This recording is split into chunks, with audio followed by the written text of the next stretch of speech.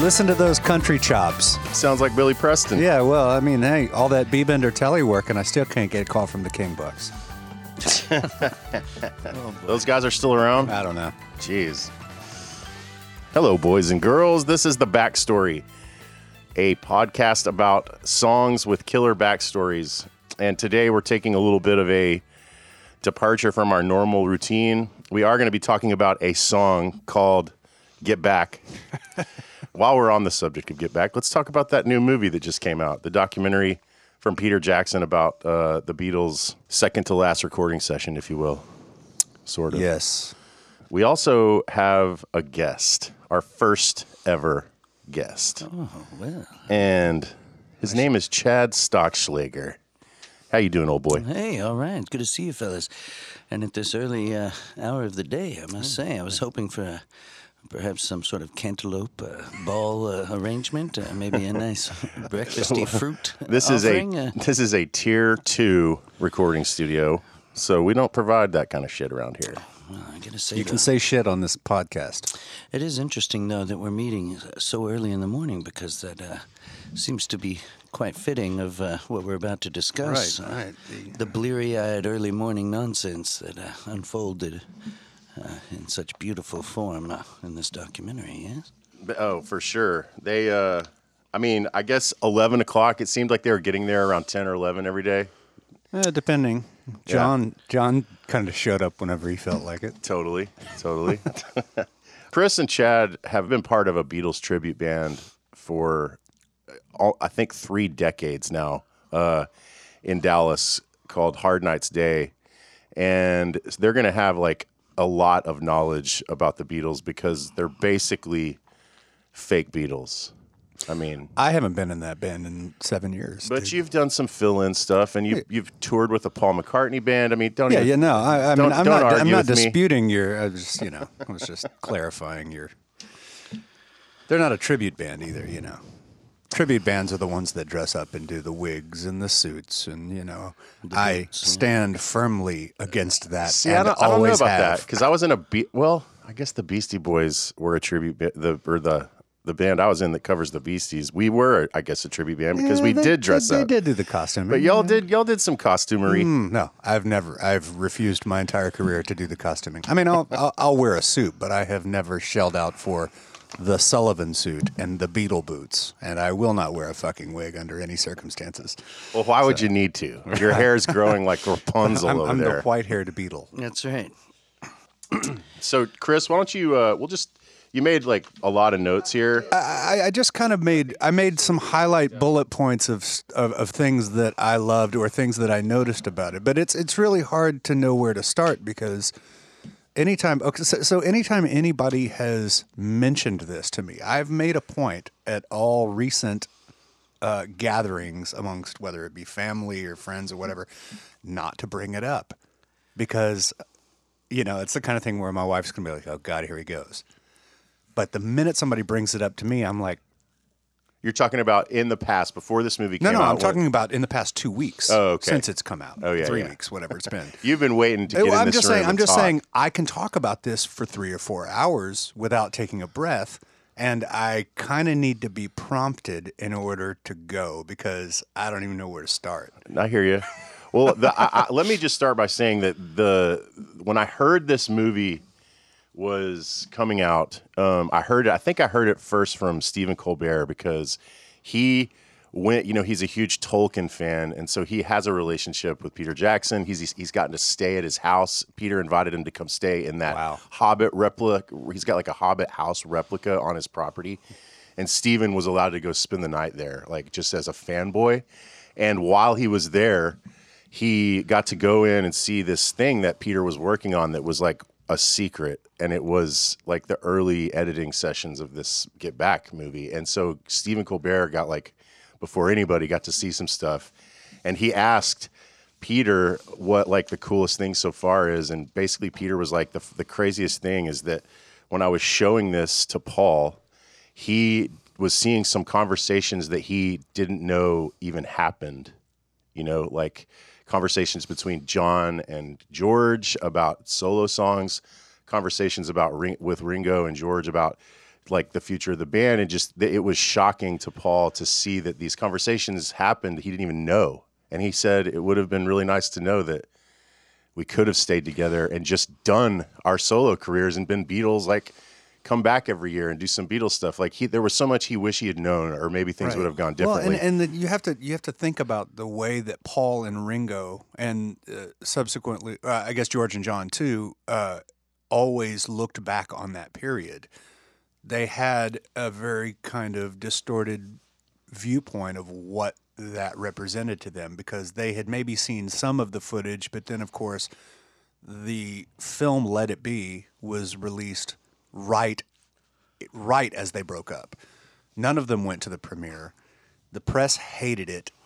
It was you watch the film Let It Be. I we've all seen bootleg copies of it that have circulated since the Laserdisc was around in the 80s. And it is a very dour film. It's a downer. And so they had this preconceived notion that all it was, I mean, they believed the narrative that had been spun forever, which was that this was 3 weeks of pure misery, which there is some truth to that, but it wasn't that simple, because clearly you can see that they are still brothers, that they still love each other, and that the majority of the time they spend during this, they're giggling and goofing off, and it's I think Paul and Ringo didn't expect that they were going to see stuff that would make them laugh or smile and be like, oh, wow, this is really amazing footage. It's long been believed that McCartney was the one suppressing this because he didn't want the public to see him. Well, and that's actually something that you and I have talked about for what feels like ages, in terms of what would it take for this thing to ever actually see the light of day? Right. Like a proper readdressing of this footage. Yeah. And I think it's the holy grail for consensus Beatle fanatics. that we always came to was, well, maybe we'd have to lose McCartney before this thing before it would be green-lighted. Because the only way it seemed like it would happen on his watch is if it was totally whitewashed and the history retold in some sort of light, carefree fashion. Right. But going back to your point about the bootlegs that we've all grown up with, I mean, I don't recall even seeing the original until, the mid-'90s or something, and it was like a 50th generation copy or whatever. It's just awful looking, Yeah. It's so grainy. And so before we even get into this, I think it's worth noting just what a thing of beauty the actual film is, the footage and the Peter Jackson treatment of the actual old crusty tapes. Yeah. Is a thing of wonder. It definitely is, and I feel like if you compare and contrast the two guys that made their movies, Lindsay Hogg, that's his name, right? Yeah. Michael Lindsay Hogg, and then Peter Jackson. At the end of all of the Lindsay Hogg was at the sessions all day doing all that work. And then he had to go through and do all of the watching and editing. So I bet by the time it was time to start doing the post-production, he was probably at his wit's end anyway. He just experienced that whole deal. And he was they having had kind to of deal been with giving him the shaft the whole time. Yeah, and he was having to deal with all of the bullshit of them, the four of them telling them what they didn't want to see or what. Exactly. I'm sure that throughout the entirety of 1969, as the Beatles' dream unraveled, right? Because it unraveled over 69. He was probably having to deal with so much shit behind the scenes. So I'm thinking that you compare like the way Lindsay Hogg was mentally and just kind of like what a task it was at hand to try to hurry up and get this out so they can get their money back and like have a product, versus having all of this time to go by, and the Beatles, just their popularity and world domination just continues to grow and grow. And Peter Jackson comes along, who has tons of money, tons of time, and is a fan of the Beatles. I bet the perspective that he had going into this is it's part of why this is so much better, I think, because he just had like a fresh attitude and didn't have any preconceived crap. Wasn't the story, I think I read it in an interview with him, that he had been called to Apple because they were curious about some of the restoration techniques he'd used in that World War I film. Mm-hmm. And he had said, well, what are you guys doing with all of that footage from the Get Back sessions? Like, he, as a fanboy, just he said, oh, well, Yeah. They're there. Yeah. No, You know, I'm sure it just like it's a major. just the I don't fact see. that they let him. It have makes sense that it unlimited came access out to that. You know, It makes sense that it came out so amazing because just the set of circumstances were so different for Peter versus the first dude. one of the things that's frustrating, and you catch more of this on repeat watches, but it's just the fact that they were only filming so much. Yeah. But they were recording audio. I mean, there are apparently 150 hours of audio, Right. but only 56 hours of video. What Chad said, like the first thing I would say about Peter Jackson's magic, the first thing that is so obvious is how he takes audio that doesn't have video and sort of magically makes it look like Yeah. he's recording this audio with video. That he'll show you, like if George is speaking, but he doesn't have video of that, he'll take another piece of video that looks like he's saying that, but it'll be like the back of George's Yeah. head, and you think you're watching Yeah, this, but he manages to make that work pretty. It's- I mean, you it's can unbelievable. notice it on repeat viewings. You'd be like, oh, that's not Totally. what's actually being said there, but it is the right.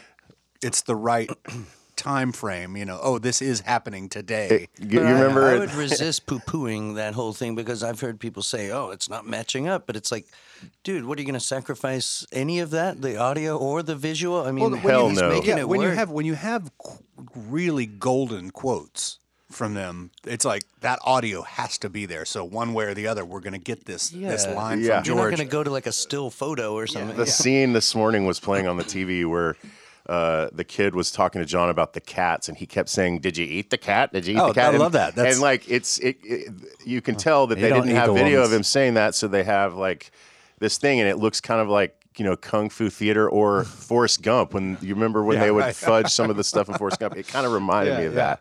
That's a great scene though, and that's I mean we could talk about all of these. There are a million just little moments there, but that scene where he's talking to Heather about eating kittens. That's He's classic like, Lennon. oh, you don't eat the ones with the black spots. Yeah. You don't eat any cats. yeah, she's great. Yeah. She's so funny the way she interacts, and she's just like, no, you don't eat cats. Well, let's start. Let's start with how this bad boy goes. I mean, I really dug the way they did the zoom in and out of the calendar. That was really cool. That was a brilliant narrative device doing that Totally. because it totally put the entire thing in. I mean, you get a clear visual Yeah. of what they're up against. Yeah, and the montage too. I forgot that was like really the first thing you see. yeah. Is that Well, it's great because it establishes where they were at that point. And one of the things, and I might as well talk about it now because it's the very beginning.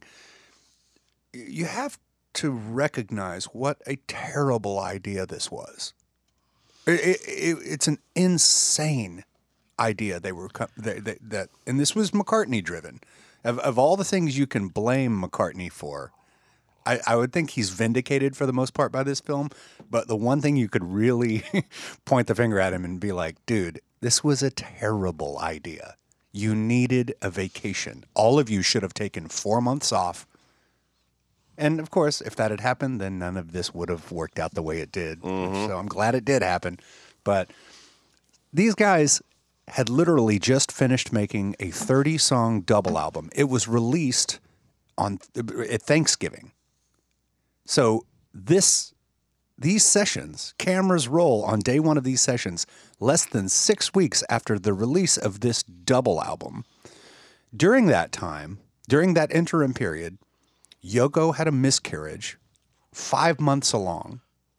She and John were whacked on drugs to begin with. They had developed. she introduced heroin to him? Yes, Okay. they had developed a pretty serious heroin, and it's very It obvious. during didn't the seem serious. It seemed like it was there, but It's in the casual, movie, there's but- only one time where I thought, okay, now he needs to watch this shit. And when we get there, It's- in the early sessions, in the Twickenham sessions, John looks pretty out of it. Yeah, and he's sure. he's definitely not More right. so at Twickenham than at Apple, I think. oh, for sure. But so this whole thing is like, they're grieving. They're the White Album was the double album. It was really difficult for them to make. It was the most bickering they had ever done in the studio, and the hardest. Now that Brian Epstein was gone, they no longer had anybody kind of telling them where to be and what to do. McCartney was suddenly kind of being the organizer and the guy getting the plan together. And George Martin got frustrated during the White Album and left. Ringo got frustrated during the White Album and left at one point.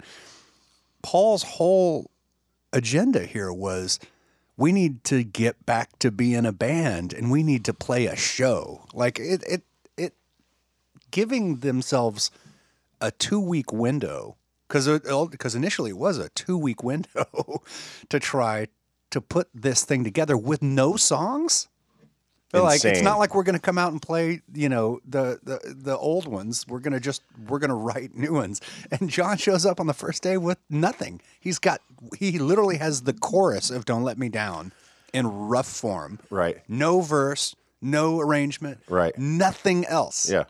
And it's like, I saw an interview following the release of this thing with Glenn Johns, and he was talking about how the concept itself of doing a live show with all new material for a band of that stature was, in fact, a fairly brilliant and completely original concept.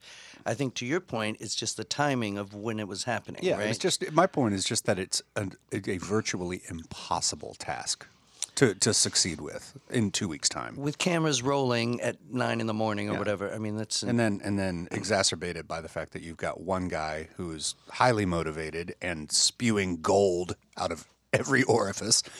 One guy who is brilliant but completely debilitated and unmotivated. and distracted. Yes, very distracted. And one other guy who is very prolific but does not want to be there at all. And who had just, I'm sure we'll get into it later, but had just come back from hanging out with Right. a wonderfully supportive Right. environment. And returning to an environment in which he is being treated condescendingly like the annoying little kid brother. Right. I mean, it's Right. But the dynamics at play here are, it is high drama. totally. And then the fourth guy was just kind of asleep half the time. I mean, there were times they showed him when his eyes were closed, like just sitting in a chair. He doesn't Well, he was seem really bumming. Like in some of those scenes where, in episode 2 where the emotions are at their kind of high point and they are at their low point, Ringo looks like he's crying a couple times. Yeah. I mean, for sure. You can tell he's really bummed out. But he's always at the ready with the sticks. I mean, he's just ready to go until, like, if it's a very tentative, kind of loose, sketchy concept, he'll just kind of be tapping along. And then the second it has a little bit of legs, he's right there with it. And he's taking instruction from Paul. He's totally being responsive to ideas. He's invested in the music, but I think all the personal stuff, you see him really stressing out.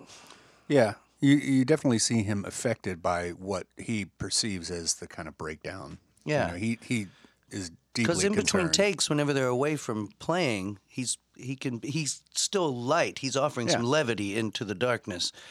But whenever he's behind the kit, he's not messing around. He's ready to go. Yeah, and I have continually pointed out, like, he's rock solid throughout. Mm-hmm. He's not a flashy drummer by any means, but he's always solid. He's never faltering back there. He's always just giving them what they want. absolutely. And when Paul says, "No, do it like this," da da da da da da da da da da, pop, don't let me down. He just does it instantly, and then it's there. Yeah. And he's like, and that's like, good idea, Paul. And, Paul really did have a lot of good ideas. Oh my gosh, it was crazy. Okay, so like one of the first things that just blew my mind is that George brought like some just guys to come hang out. The Hare Krishnas. Dude, that's what? just, That was so weird. It is so weird. And the way they make the Hard Day's Night quip is really brilliant too, because it's like, who's the little old man? And Paul's like, oh, he's clean though. It was like, I thought that was hilarious. It's interesting to me as I was watching them, thinking, what are they thinking as they're sitting there in this moment? Are they in some sort of blissful transcendental Are state? they even paying attention? Can Because they they're even hear kind what's of going on? rocking back and forth and doing their strange little pocket dance or whatever that is. Meanwhile, George is so perplexing in that sense, because you're like, he seems so practical and so deadpan and down to earth, and yet he's hanging out with these Hare Krishnas And kind of a little bit of a prince. Kind of just, he seems a little difficult. Like, he's definitely difficult at Twickenham because he's frustrated, and, Yeah. and he thinks the whole thing is insane. Like, I mean, he's like that. The idea of getting everybody on a boat just sounds insane to me. And he's like, who's gonna cough up for that? Yeah. Fender won't even give us a free amp. Like when he's like, How old now? George is 25 at this point. yeah, 25. Ringo's So- the Unbelievable. Ringo He is the old. He is a little brat. I mean, Yeah. like there are points in this thing where he's a prissy little brat. That's kind of that's a perfect word for it. I Definitely. mean, he's But- frustrated, But don't you he's think that he's the voice of reason a few times? Oh, I mean, for sure. I mean, when they're talking about a Libyan amphitheater, and Michael Lindsay Hogg is just so annoying with his persistence of, oh, what about Libya? I couldn't get a handle on his accent either. Well, he's American born. but his dad was supposedly Orson Welles. Orson Welles, Yeah, yeah. that's insane. Yeah. And have you read the backstory on him, Chad? his dad actually is He was Orson his Welles. biological father is said his to be mother claimed to have an affair with Orson Welles and told It's Fitzgerald. Has that been Somebody and that's been Fitzgerald. confirmed? it's not been confirmed, but he looks like him. Go This is a look at pictures of young Orson Welles. Sinatra, Dylan Farrow Yes, type deal. totally. Yes. And I mean, it is believed that Geraldine Fitzgerald. there's something. Well, but That's so she was really good friends with Gloria Vanderbilt. Okay. And then at some point in his life, Michael Lindsay Hogg had an affair with Gloria Vanderbilt. No and way. I read all about this. So shit. Anderson Cooper might be related to. said she told Michael that his mother had said, yes, Orson is his father. Wow. So it's Because crazy. there's an Orson Welles reference in the film. Yeah, he's talking about when working George with him. quits. Yeah. Yeah. Yeah, during that whole Wow, see that's around nuts, the clubs man. bit. Yeah, it's just another little wrinkle in the story, I love for all the bagging that people are doing on Michael Lindsay Hogg, a lot of it is well deserved because he's pretty insufferable. Oh, he but- was annoying right off the bat, Yeah. and it was But I love the establishing shot because you're watching this whole Beatles montage, and it's taking you just in 3 minutes time. It's taking you through Hard Day's Night and Help, and then Revolver and Sgt. Pepper, and like you're getting all that story. And then as soon as they get you to the present, they just show this crystal clear shot of him engulfed in cigar smoke, and that is a great establishing And more shot. so than anywhere else in the film, he looks like he's 13 years old. Yeah, he his does. He face looks is very so boyish. young and fresh. It's very disarming. Yeah, but it immediately puts you in. It makes you realize, oh wow, they have really done an incredible job restoring this footage. Wow. dude, Glenn Johns, his outfits. Yeah, I wanted to say George Harrison's outfits are outrageous, but Glenn's are even more outrageous. I mean, the glasses, just all of it. It was just like he must have just.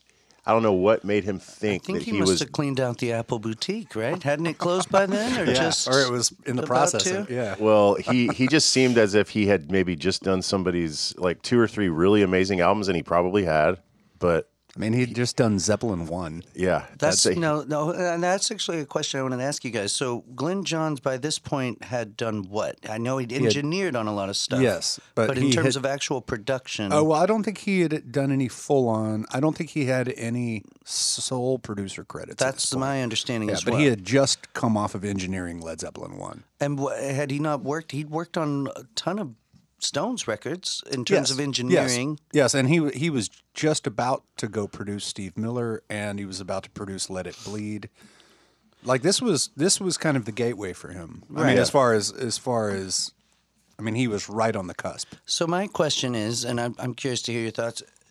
Glenn Johns is hard to read throughout some of this. Like he either seems really annoyed at one minute and then like kind of really excited. Like whenever he's sitting there watching Paul doodle on the piano and just spinning out all these wonderful songs, you would have to be pretty insane not to be impressed by that situation.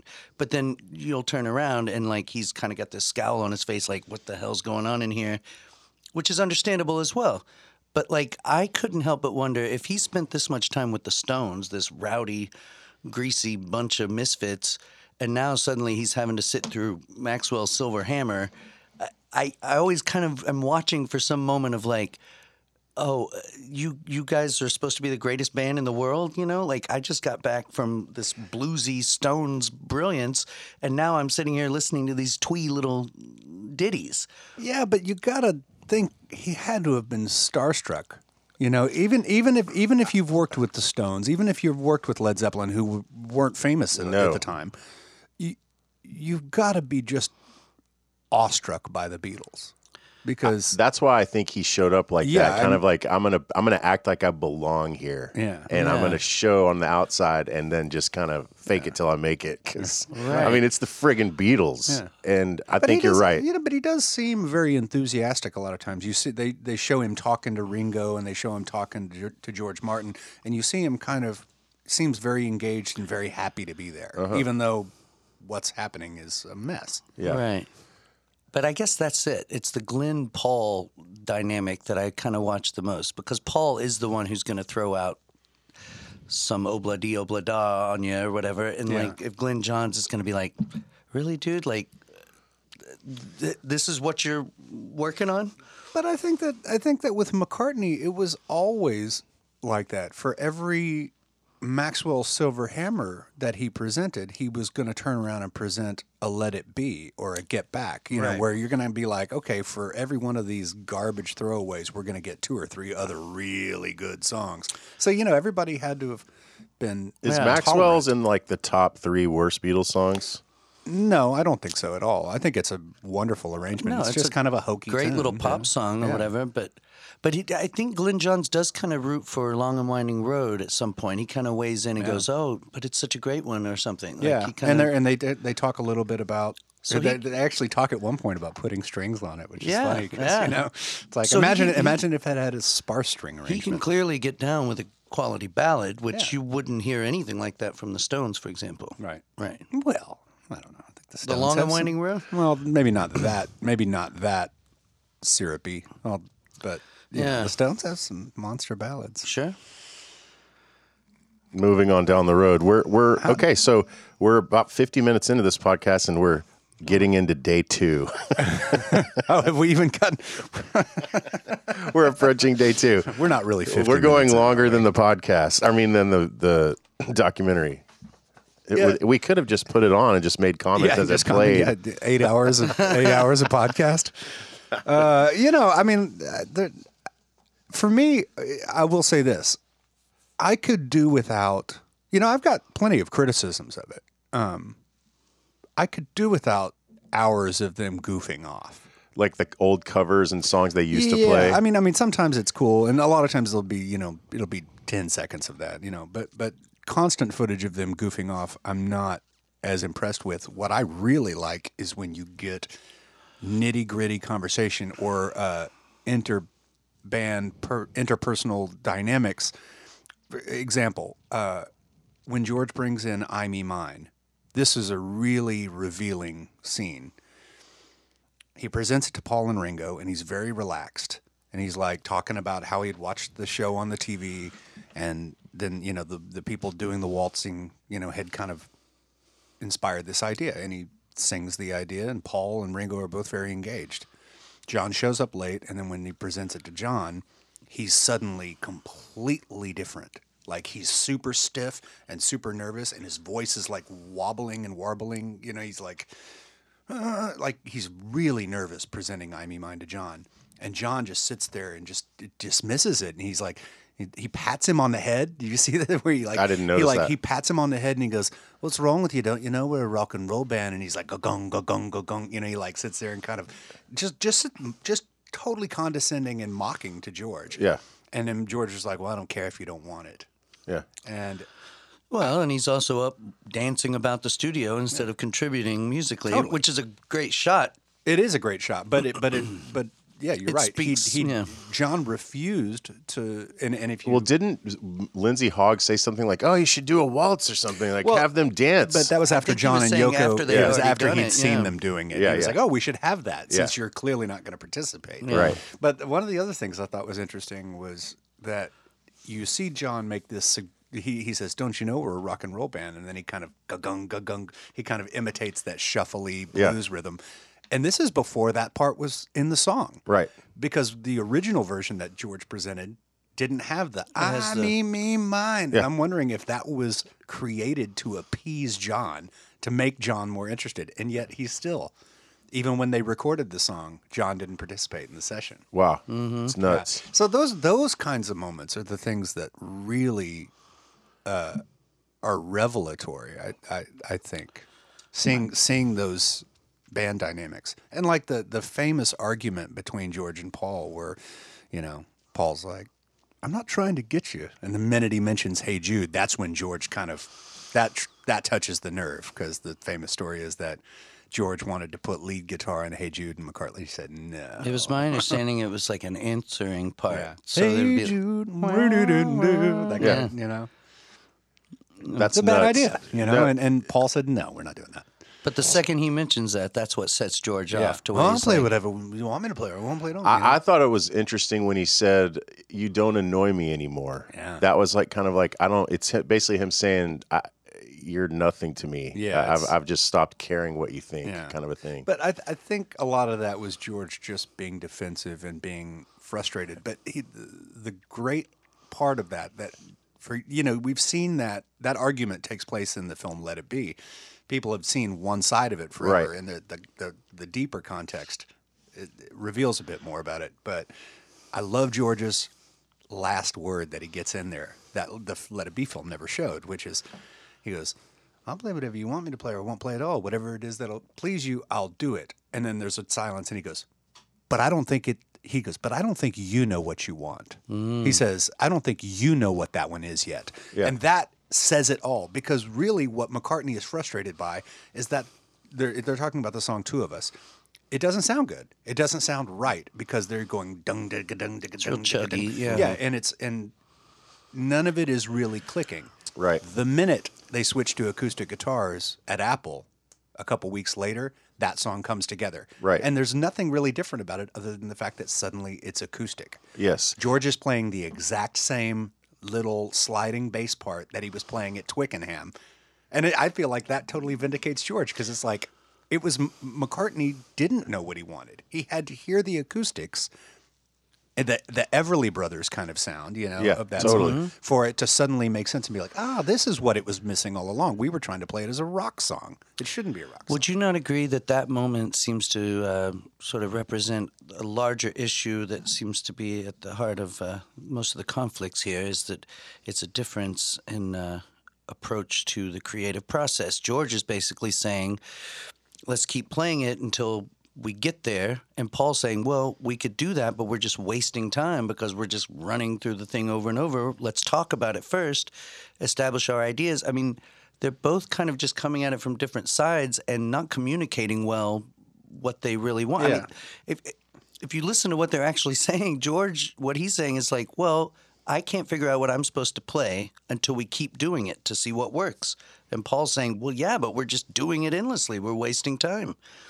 So in a way, both approaches could work. They're just not meeting in the middle. Yeah, it's the communication. That's the deal. It's a breakdown And because And really, the person being the most frustrated there is Paul, because if you watch his body language, he's the one who flops down. You know, I made a joke to you. I was like, he flops down in the chair, and he kind of sits back and he starts playing with his hair, and you can see that He he's gets really, up at one point, wanders around, and he even says, and I can't do it on film. Yeah. I can't do this on film. And it's like, idiot, this was your idea. yeah. Well, because who knows what he would have been saying without the cameras? Right, That is some insight there too. All of this makes you wish they had cameras for Revolver and for Pepper and Let It Be, and and for Abbey Road. Well, let me ask you Not this Let It real Be, quick. sorry. Well, since we were talking earlier about the goofing off and the going into the oldies and stuff, if the whole concept was to get back to their roots, I mean, like, one could argue, I mean,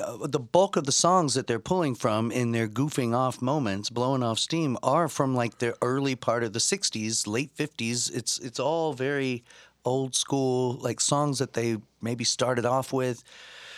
And you're right, there's a bit much of that. But I mean, can you imagine them pulling out and just kind of jamming during, like we see here during the Pepper sessions?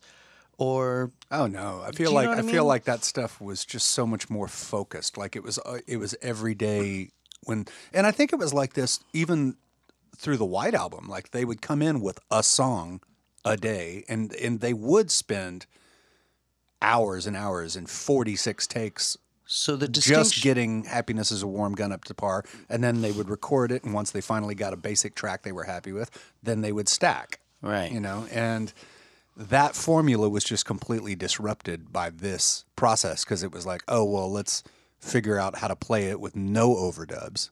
And you can see George Martin is just losing his mind. Yeah. Because he's like, this is a great song. Let me produce it. But they're Yeah. like, no.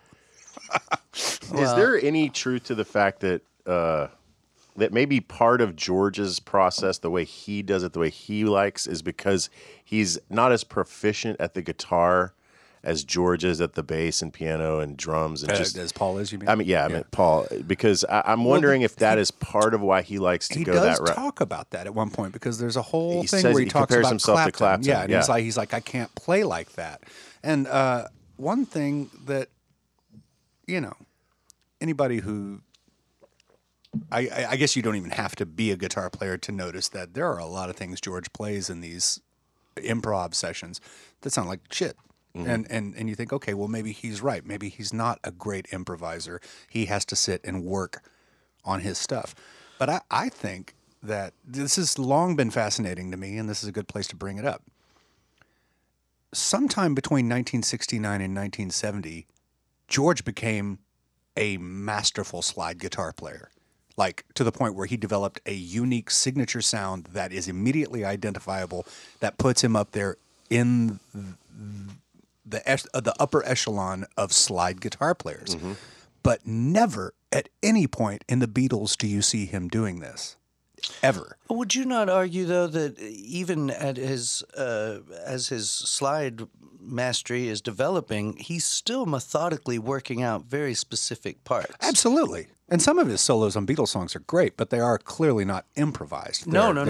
They're meticulously crafted. I just think even once he went to slide, he's still sitting there very carefully picking out every single note. Yes, I think that's correct. He's I don't think he was. composing solos. Yes. So whenever he sits down at some point during this thing and works you through Old Brown Shoe, and he's sitting there at the piano, he's literally singing his solo like note for note, almost exactly Yeah. as it appears Yeah. on the record. Yeah. So he's written. He hears it in his head. guitar solo, every note before he even shows you the song. Yeah. That to me speaks volumes. It's Absolutely. not like he's just riffing. No, I think what his point is that he's not Clapton. He's not an improviser. He's not a shredder. He's a different kind of player. Right. But just finishing my point, I think that at this point, George was really feeling insecure about that. I think, he brings it up. He's talking about, I'm not as good as Eric. I think this is where he started to really think, I need to do something to step up my game as a guitarist. Mm-hmm. And that's maybe where, because when he starts doing All Things Must Pass, the album sessions a year later, he's suddenly a killer slide player. So this didn't just happen overnight. He had to have started working on this at some point in 1969 is what I'm thinking is that maybe these sessions, these get back sessions, gave him a bit of a kick to say, you know what, I'm writing good songs. I really need to work on my playing more. And look at how much he's kind of leaning into the Leslie effect, the wah-wah. The wah-wah, yeah. Throughout the course of these sessions. I mean, Giving me a wah-wah. we are talking about like essentially a month or whatever, but like it almost does, I think to your point, seem like he's trying to establish or identify a signature sound. Yeah, he's trying to because find something. He's leaning on it so much. He's Yeah. throwing it into everything. Yeah. And you had to wonder if there's any evidence out there of maybe McCartney at some point going, lose the wah-wah, dude.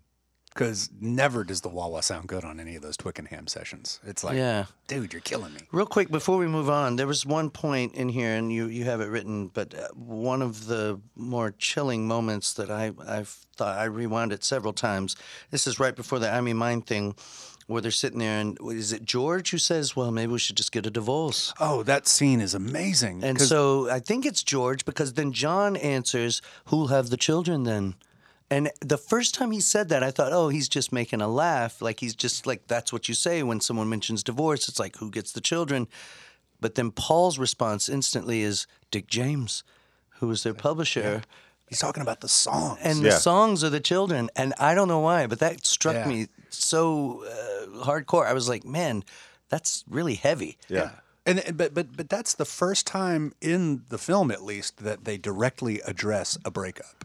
Yeah. You know, that's and George says, you know, the Beatles have been in the doldrums for at least the last year. Yeah. And he's referencing, you know, man, ever since we went to India, which we'll come back to the India thing too, because the conversation they later have about India is fascinating. There's a lot of interesting subtext there. Well, isn't it John when John comes in and they're working on "I Me Mine"? Is that when he says, "Oh, is this a Hera song? Yeah. Is this a Hera song?" Or it might have been "All Things Must Pass." Okay, maybe you're right. Yeah. But Which I is like- amazing to me that he could present a song as beautiful as that and have it just kind of be a fart in the wind to those guys, you know, like, I mean, you see them trying to work on it, but they're not really getting anywhere. And I feel like songs, when you're presented new songs, we've all been in bands where you're presented new songs, and it's like wine. It has a lot to do with your mindset, your environment, if your willingness to even give it a chance, because I feel like that has a lot to do with, because that was just a total fluke that they weren't paying attention to that song. It's really hard to present a song in front of people. Yeah, you know? I mean- I guess that's why we make demos and send them. But then, even then, it's like just trying to get somebody. I want to listen give your them the demo. benefit of the doubt on that one. That was just, it had everything to do with their mindset that day at What's that moment. interesting is thumbing through that Get Back book. There's John is the one who keeps pushing to reattempt All Things Must Pass. Really. Like over and over. Like they keep veering into other stuff, and John will be like, "No, let's go back to this one."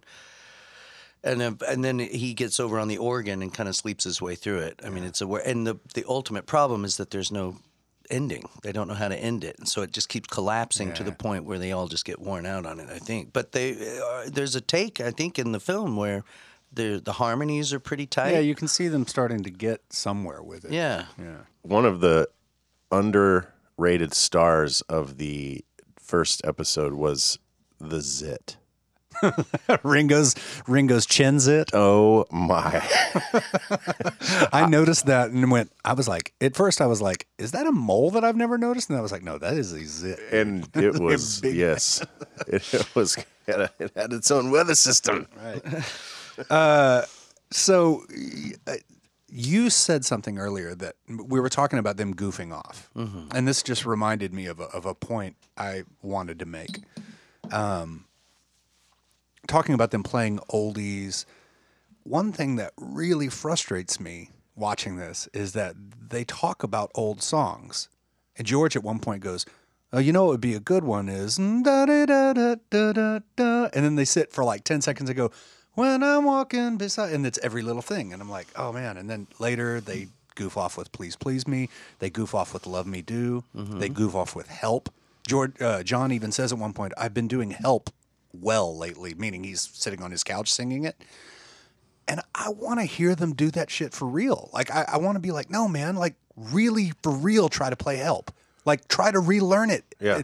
Because all you get is 10 seconds of them dicking with it. Yeah. And I'm like, no, I think it would have been really cool if they had actually taken the time to say, we're going to do some new songs, but let's learn 5 or 6 of our classics. And I wish that had been explored more. Well, do you think that also speaks to what you're describing? Obviously, it would be pretty amazing if we saw a spirited, actual start to finish take of Help, for Yes, example, rather with than- them all rather than what we got, full-throated. yeah. But do you think that the fact that we're not seeing that maybe speaks to Paul's point about passe chords and really maybe in a larger sense looking at the musical landscape that they were currently in and maybe the conscious or unconscious desire to find their place in it. Yeah, So to- they're listening to Canned Heat, they're listening to the band, they're listening to whatever Dylan's doing. So the idea of going back and doing let's a not go version of backward, Please yeah. Please Me Yeah.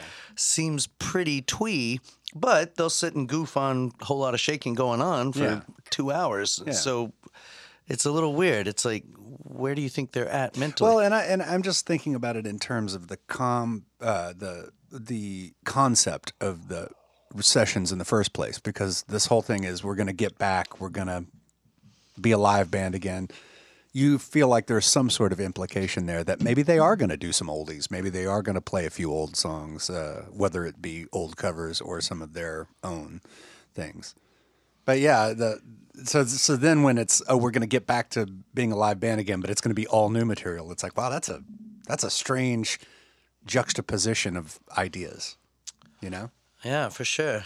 I just We should definitely talk about George leaving, because that's the climax and culmination of everything in episode 1 is George walking out, which is just such a strange thing. So you get that whole the Friday the 10th, which then leads into a weekend where we don't get to see everything that's happening.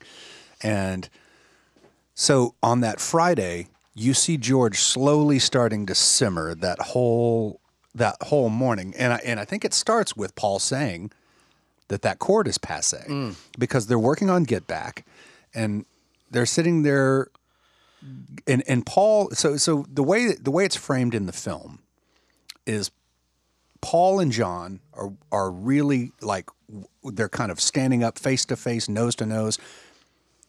Paul is saying, no, John, you play lead guitar. And he's giving John some ideas, and John's stepping forward to play lead guitar for what would surely be the first time in a long time. Like, hey, I'm going to be the guy on this song.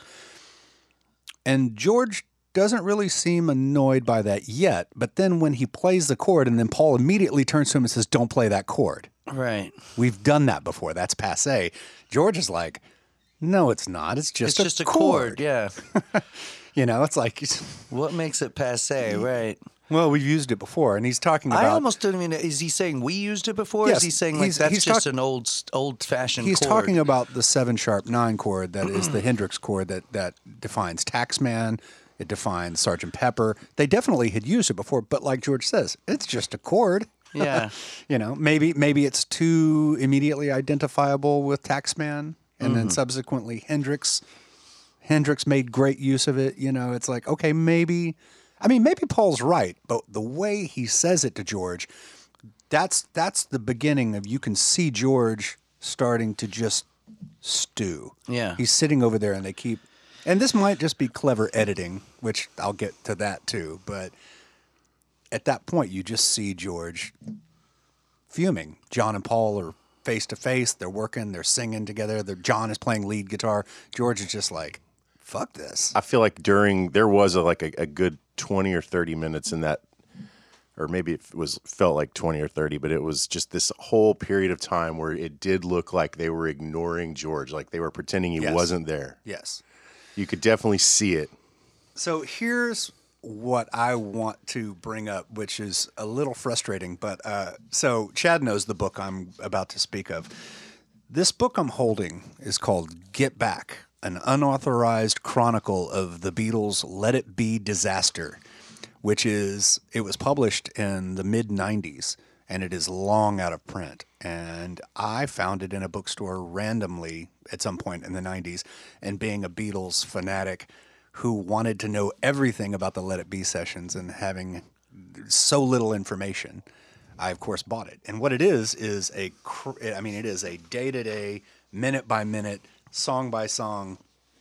It's like reading it is like watching paint dry. But it's very revealing. And what it actually tells us, because these guys had access to tons of hours of audio tape, even though it's not complete. There are things that are in this film that don't seem to be in this book. So it tells you that maybe more footage, maybe more tapes were discovered after, or than they were allowed to hear. Mm-hmm. There's a disclaimer at the top of this book where it says, we didn't get to hear everything, but we got to hear a lot. Right. The George walkout actually happens after they go to lunch. So when you see it in the film, it makes it appear that George just gets fed up with them working on that song, and he gets up and says, I'll be leaving now.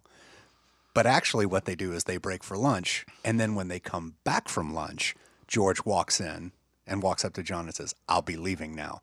So I'll be leaving the band now. Yes.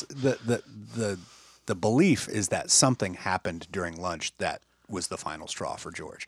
And it has long been speculated that it was a conflict between John and George over Yoko. And so, unfortunately, we don't get that from the film. Just when she sat on his amp and ate his biscuits. Yeah, there have been Really? various- Because I heard that comment about sitting on an amp, and I Well, never Paul understood. says that later. Okay. Well, so in this book, it talks about the meeting that happened on the Sunday at Ringo's house after Right. George left. Yeah. And the conversation that happens Monday morning when only Ringo and Paul show up and Paul looks really like he's at his low point there. That conversation goes on for a long time, and we only see little bits and pieces of it in the film. Right. You know? Right. And there's a lot of talk about Yoko in that conversation. I think in this film, Yoko is somewhat vindicated because of the way it's edited. You see her not intruding, but what I think really happened was that she was speaking for John. And it's not Yoko's fault, it's John's fault. But that was what George was really pissed about. He was really sick of trying to communicate with John, but having to speak to Yoko because John would refuse to communicate. And so that was why he walked out of the session, but also why he walked out of the meeting at Ringo's house. Okay. But you think you think Yoko was the intermediary for John while they're actually working on music? Because that would be a pretty masterful editing thing to never see any of that. I mean, I never see her chime in. Yeah, I'm a little confused. You're saying that, was he like so smacked out that he couldn't talk? No, he just had gotten to a point that John and Yoko apparently had this kind of belief that if you had a heightened awareness, then you didn't need to verbally communicate certain things. Mm-hmm. There's a lot. I think there's a lot of subtext with John's mental state that the film doesn't show you. And maybe I'm going too far by bringing these other books that I've read this into is it. good. I mean, yeah, I think, no, but it's just one of my only things that is a little frustrating. It's like, dude, I want to see the outtakes that they didn't show us. Because Right. what you're saying makes sense if it's like while they're sitting there trying to have a lunch and George is trying to communicate with John. Yes, I'm not talking about it in a musical context. I'm Okay. talking about when George is trying to communicate with John about band issues. One of the things that the book says, and you hear Paul mention it and Linda mention it in that Monday morning conversation, they say, well, Yoko kept speaking for John, and then George got up and left. Right. Like you hear that Yeah. Linda says Yoko kept speaking for John, That's and right. George set him out. yeah. Yeah, but just to be clear, Yoko's presence during the actual music making process, while a bit distracting, doesn't seem to fit with the narrative that has long been held that she's like dominating the sessions with dialogue. Yeah, you definitely don't see offering that. musical And ideas. And most of the time, she looks bored. Most Yeah, of the time, totally. she looks like she doesn't want to be She's there. reading letters, she's knitting. Yeah. There was some, I don't remember who said it, but maybe it was Rolling Stone. There was a review I read where the guy was like, not only does it dispel the rumors that she was the reason that they broke up, it also gives you a newfound respect for her for actually sitting through all of Yeah, that. the patience. Yeah, I mean, and I that's so true because it does appear that she's just a fly on the wall most of the time, except when she gets a microphone in her hand. But oh as my symbiotic as John and Yoko seem to be, are there not moments where, like, it seems like even he's like, because she's picking at him constantly, like a little, like a chimp or something. She's just nitpicking or lighting his cigarettes or handing him little things. Then the scene where she gives him a big smooch. And it's like this extended open mouth kiss while he's like And literally he's playing. He's like, hey, there's pulling a camera on he's us. pulling away trying to play guitar. Yeah, I mean that's a little embarrassing. Well, there's another scene where she's like on the microphone and he's having a conversation with Michael Lindsay Hogg, and she's going, John, Yeah. John, and he's like, yes, dear, Yeah. you know, and he's like, you can tell he's kind of like, enough. Yeah. It's nuts. She's but competing for his attention. You know? but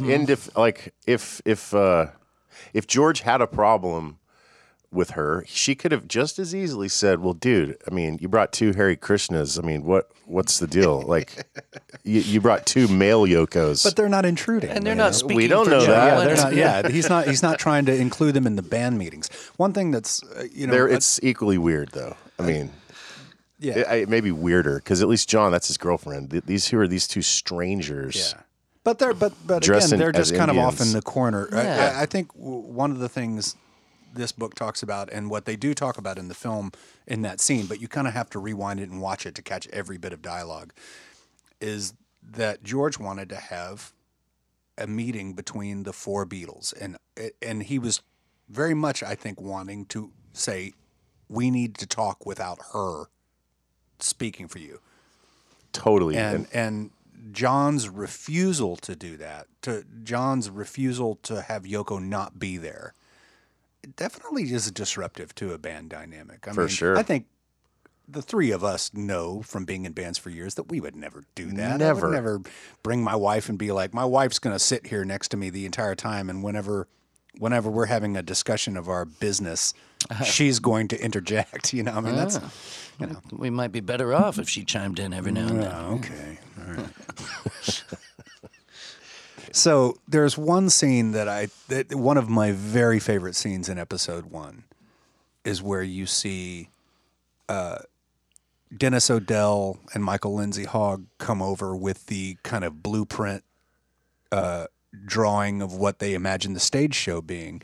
And Paul's sitting at the piano and he goes, "Oh yeah, it looks like Around the Beatles," which is a thing that they did back in '64. It was a television show. And Paul's sitting there and he's clearly distracted because he's wanting to play the piano. And he said the quip he makes is hilarious. He goes, "Go show John and Yoko. They're the artists." I remember that. Yes, they're artists. Yeah. And he really, he's being snarky, but I think what it is he's saying, "Fuck off, I'm trying to write a song here." And then you see them There's go like over. 3 conversations going on. 3 conversations going on, and in the background, he's writing Let It Be. It is unbelievable. It's awesome. And that might also be masterful editing, but if that's really what's happening, that is some of the best fly-on-the-wall shit ever. What was the version of Let It Be that you first hear? I feel like it was on some bootleg or something. It's release. okay. It's on the White Album sessions, but It's like real funky. well, he's singing Brother Malcolm comes to me, something Right something after Let It Be, but The he does assassination, right? Or yes, right around then. but yeah. he does not have the chord structure. Right. It's like a single yes, chord and jam. yes, it's a 1-chord thing. He's just playing an A, and Ringo's going gong gong gong. They're just grooving in halftime, and and he clearly has the lines. Speaking words of wisdom, let it be. He's Right. got that idea in his head, but he does not have the chord structure. So what you're seeing in that, if what we see on film is to be believed, what we're hearing is him finally putting the 2 pieces together. He comes up with a chord structure that makes sense. Yeah. And melody to match. Yes. So he's got that idea. Because that to me is a pretty stark, interesting transformation from the single chord, funky, squawky jam version to this stately ballad is really quite fascinating. I think he knew that was a really powerful lyrical concept. Like, Yeah. hey man, if I can turn this into something, it'll be great. And he just had to wait for the moment to present itself musically, and then there it is. They're all ignoring him, and he's sitting there writing this. Glenn Johns is the only one paying attention to him. Like, you see him sitting, like playing the chords and kind of talking to Glenn. Like, Yeah. what do you think of this? Mm-hmm. Amazing. It definitely.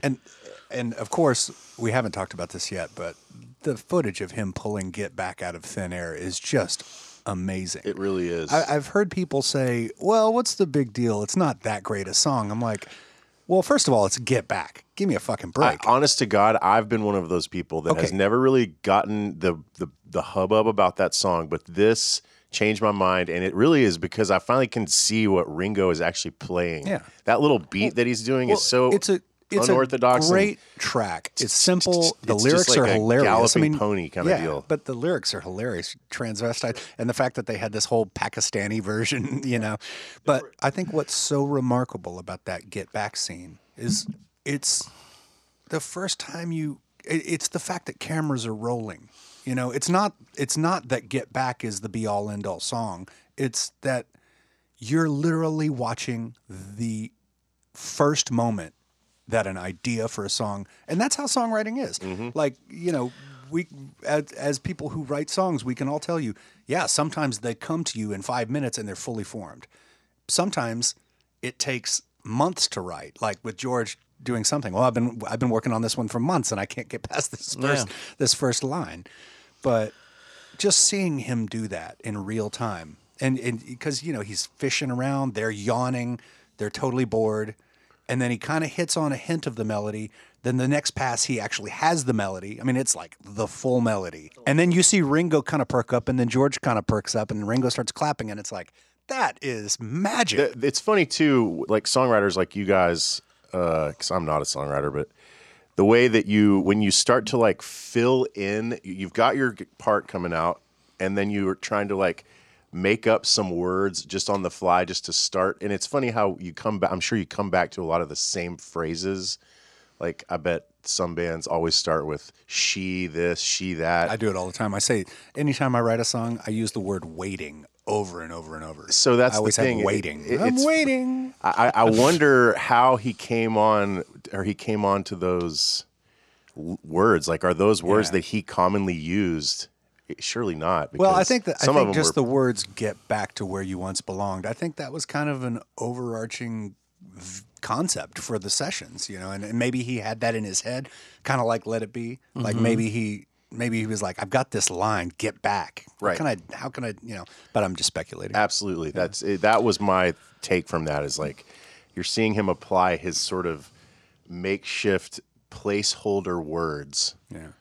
Real quick, to your point, I think that the magic of that moment is undoubtedly the fact that we're witnessing it. Yeah. That's the thing. Witnessing the first moment. Yes. But in terms of the actual process of what he's actually doing, I would find that less surprising in a larger sense because of how creatively fertile he is during this period and how, pretty much any great songwriter will say that when these moments occur and you're like, the song is presenting itself, that you really sort of are this vessel, like Dylan, Neil Young, Randy Newman, all these guys will Paul Simon will say, like, I don't really know who's writing this sometimes. Yeah, it's just there, and I'm somehow. So as long as your mind conduit, and your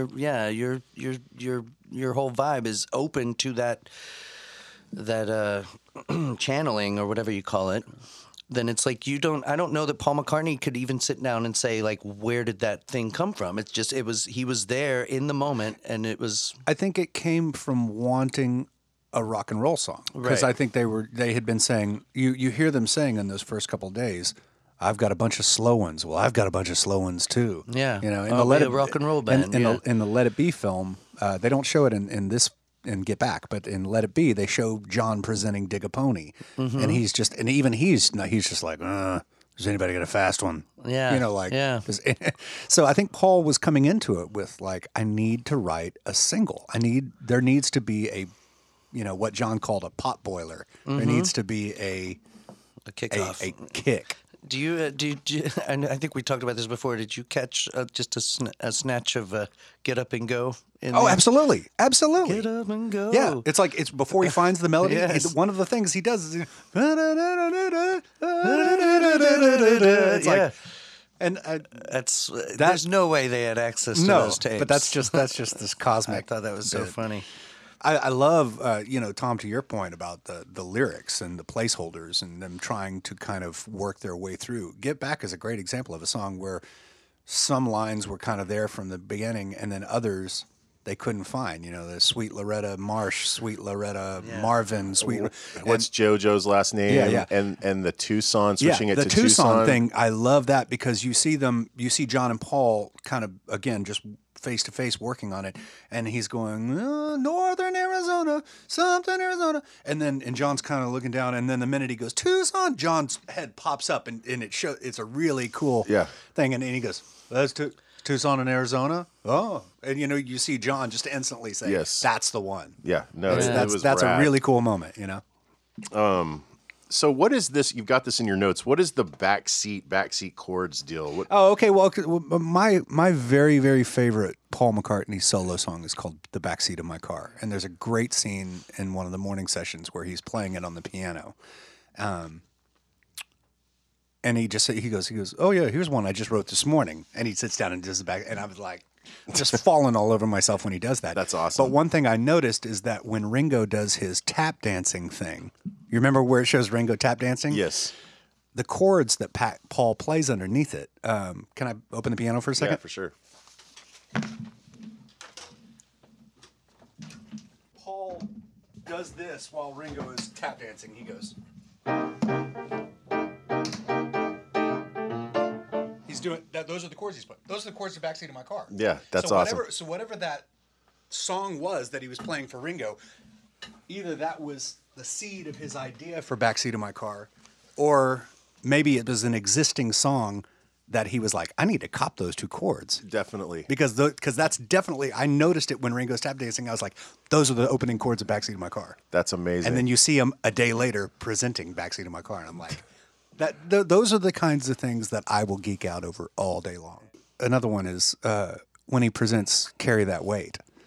He's talking about it being a Ringo vehicle, you know. Oh, it's one for you, Ringo, and he's boy, and it's this kind of super hokey boy. You're gonna carry that weight, and then he presents it like a hokey country western, kind of a song country with, western like, thing with What does he say with what like common people deal with or something? Common Got problems. too drunk last night, and the wife is and then bum boy. Yeah. When you hear it presented like that and realize that it was always intended to be a Ringo song, it makes so much sense now that you hear Ringo's voice so prominently on the Abbey Road version. Right. But once they got down to really arranging it, it became a much more melancholy thing. And then Paul's like, I'll take the bridge. Yeah. I never give you my pillow. Obviously, they're not going to have Ringo sing that part. Yeah. But I thought that was cool because then it makes sense why Ringo's voice is so prominent on that song. It makes you wonder, though, did he ever actually write verses for that? Yeah. Carry That Weight. Maybe he wisely realized it was a good chorus and a bad overall concept. All right, let's talk about the moment there where I'm pretty sure this is all the same thing, where they're all sitting in these director's chairs, kind of in like a crescent, and the Peter Sellers scene, yes. comes in, but That's there's the most like awkward scene in the entire. So like there are two things that struck me. One is before John got there. I think maybe Ringo was talking about how hungover he was or something, and somebody muttered. I want to say Paul said something. You like take better care of yourself, and I think Ringo agreed. And somebody said Ringo ever, Eric never. Do you remember that? Yeah, Paul says it. Yeah, and it's like really crazy because he's basically like, be like Ringo, never like Eric. I guess it was reference to his heroin addiction at the time. Yeah, which was really, I mean, maybe known to them, but not known to the public. Right. Not That was that was pretty poignant. I think it's funny how Clapton comes up so many times. In conversation, but I also noticed we should talk at some point about the wives. But man, where's Patty? How come Patty's never there? She only shows up the one time. You know. Well, she's probably busy painting the house or getting things seeing together, Eric. Oh well, what's the official timeline on that? When did that start? Well, I think that by that was- point, Eric had started to develop his infatuation, but whether or not they had consummated anything is open to. Yeah, I kind of thought that happened later. Well, Like all things must pass. yeah, it is. I think Yeah. that's when it kind of reaches its boiling point. But, So yes, Peter Sellers comes in. yeah, let's talk about that. Yeah, Peter comes in, and did he get there before John and Yoko? Well, again, I can't remember. No, because John's there. John makes him this very is like, uncomfortable. This is the first time that it is obvious to anyone that he is high on something because he's not being serious. He's doing characters. He's looking at the camera all weird. and Paul is so annoyed. Very annoyed. Paul keeps saying stuff to him like, aimlessly wandering in the canyons of your mind is very unswinging. And John just keeps responding with, when you're near me, I feel happy inside. I can't hide. I can't. He just keeps responding with old Beatles lyrics. And then Paul's like, what we need is a schedule, like a serious program of work. And John just keeps responding with, when I was younger, so much younger than today. I never. And you see Paul is really, really frustrated. Yes, with John for sure. There's a scene before Sellers comes in the film where I believe there's a subtitle that says John is currently at another part of the place doing an interview. Yeah. And then it's followed by this scene later on where I guess Ringo's saying he's not feeling well, and Lennon says, "Oh yeah, I had to up Chuck earlier today. I forget how he puts it." But like that interview, he left that interview to go throw up through his throes of heroin. Yeah. So I mean, he is like messed up. Well, and they even address it at one point because he says, "Well, what's going on, John?" And he says, "Oh, I'm just not taking good care of my body. I was up last night stoned." And then McCartney goes, "Do we really have to do this on film, Mr. Lennon?" Yeah. Like Paul is not having it. And George Martin is super. I mean, we could talk for an hour about George Martin's. But Peter Sellers, is he not notoriously uncomfortable in life? I think that's well documented. Yeah, I'd in heard social that, yeah. settings, he is notoriously unpleasantly He looks uncomfortable. well. He doesn't look unpleasant. He just looks like he's miserably uncomfortable. Like he's so he does not. Well, want to I be made there. the point at one point with you guys, with Big Mike and everybody saying, like, where are the tables in this place? Nobody has a table, and everyone's having to lean over for the ashtray. Their food, plates of food, tea, everything's just laying around on the floor. On the amps. I mean, Yes. it's a lot of toast. But especially whenever they're in the So much director's toast. chairs, Yeah. they're like, everyone's leaning over to like get their little cup of tea.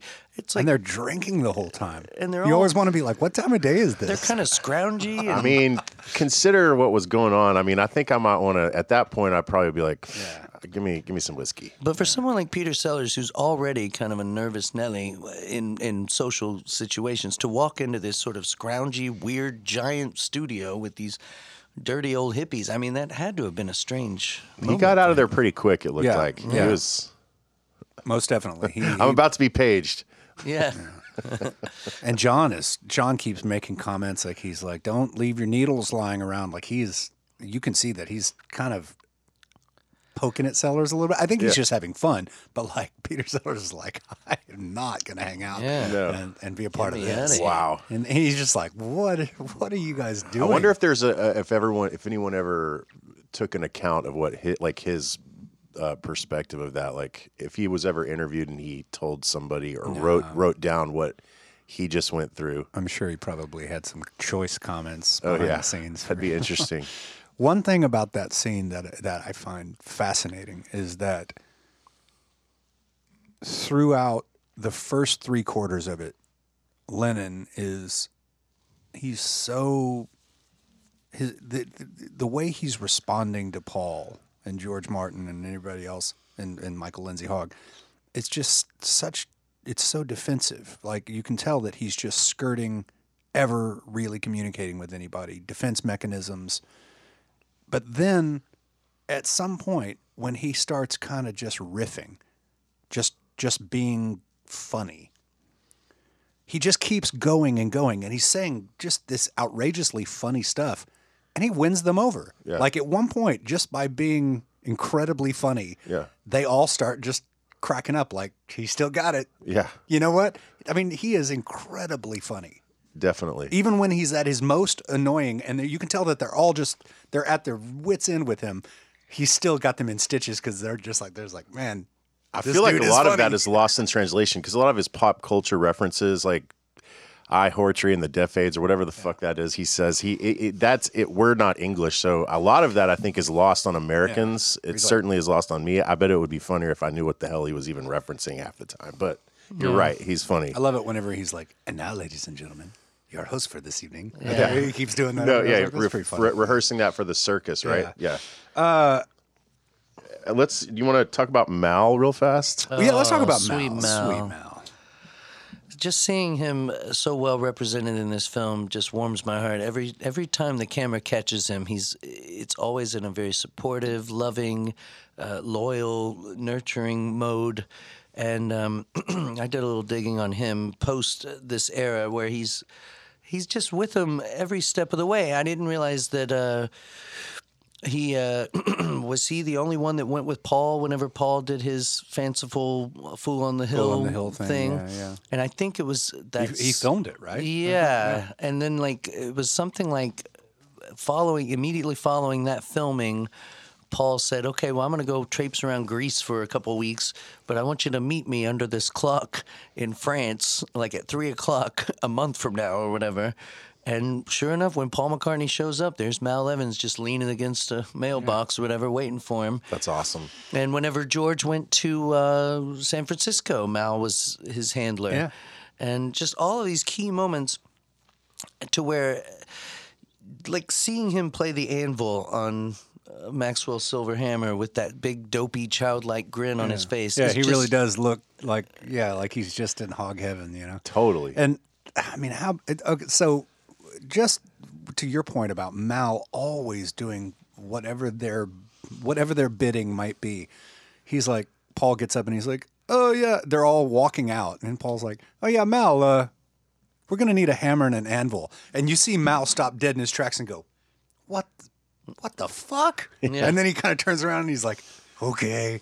Like, and next scene he's got Well, how about whenever he's asking for their lunch order and Lennon's like, "Oh, I'll take a sparrow on toast." yeah, sparrow on toast. You know, a sock full of elephant dung, whatever. It's like he's just rolling with it. And but the Mal, his contribution in writing the lyrics down as Yes. they're unfolding, I What think about cannot suggesting lyrics? the On long, and winding road. He's sitting there suggesting lyrics that made the song. He's like, well, you know, it's waiting, then standing, you know. And Paul's like, oh yeah, no, I think that's right. It's so cool to witness You've heard the classic story of Sergeant Pepper about Mal. with the alarm clock. Or? No, Paul and Mal were on a plane coming back Oh, from right. England, Yes. or coming back from America to England. And Paul turned to Mal and said, "Pass the salt and pepper." And Mal goes, "The Sergeant Pepper? What?" And like that was what they said was the Amazing. See, Yeah. I think I read somewhere that in Mal Evans' account, it was something like Mal asked what the S&P stand for on the top of the things. And Paul said, "Oh, salt and pepper." Oh, okay. But then Mal heard it as Sergeant Yeah. Pepper. What? Sergeant Pepper? Yeah, that's hilarious. And then Paul was just like, boom. He's the original tall Gleek with glasses. With glasses. Great But look. you know, like Mal never, I mean, for all his loyalty, when did he join with them? 60, 2 or 3. I mean, yeah, he was 60, there. I think it was He 62. and- Well, it would have been before that because he was on the tours. I mean, him Yeah. and Neil Yeah. were It was just- driving him in yeah. the van. I mean, they were like their roadies and setting up the gigs and all that stuff. Mal, in all of that time, all the way through, had never received a raise, had never been. And yet Neil rose through the ranks. He did, but I don't know that. Yeah, until he kind of got to a managerial position, I don't know that he kind of financially benefited anymore. But Mal Evans reached a point to where he was kind of like really struggling, and he had a wife and a kid at home, and it was like a whole deal where he basically had to come at some point to Neil and say like, "Look, I kind of need a little extra." And of course, when the dark cloud of Alan Klein descended on their midst, he fired Mal, he fired Neil, he certainly fired Magic Alex, and it was All only things we need to talk about. it was Yes. only with the Beatles protesting that Mal and Neil got their jobs back. Yeah. But still, Mal didn't get ever a raise. I mean, he was like literally working off 1962 wages. Let's talk Alex. about Alex. Yeah, Alex. I mean, I don't know that much about him, but like some of the things that he came up with are still used to this day. Like, I think, but that dude seemed crazy. Like the bass instrument thing. And I mean, the bizarro contraption with the revolving neck, like that just looks How? like. I mean, it looks like something that my child could have put together. You know, Like, Yeah. I can't even imagine that. One of the things I'm really disappointed in is that they don't have any real footage Right. of his studio.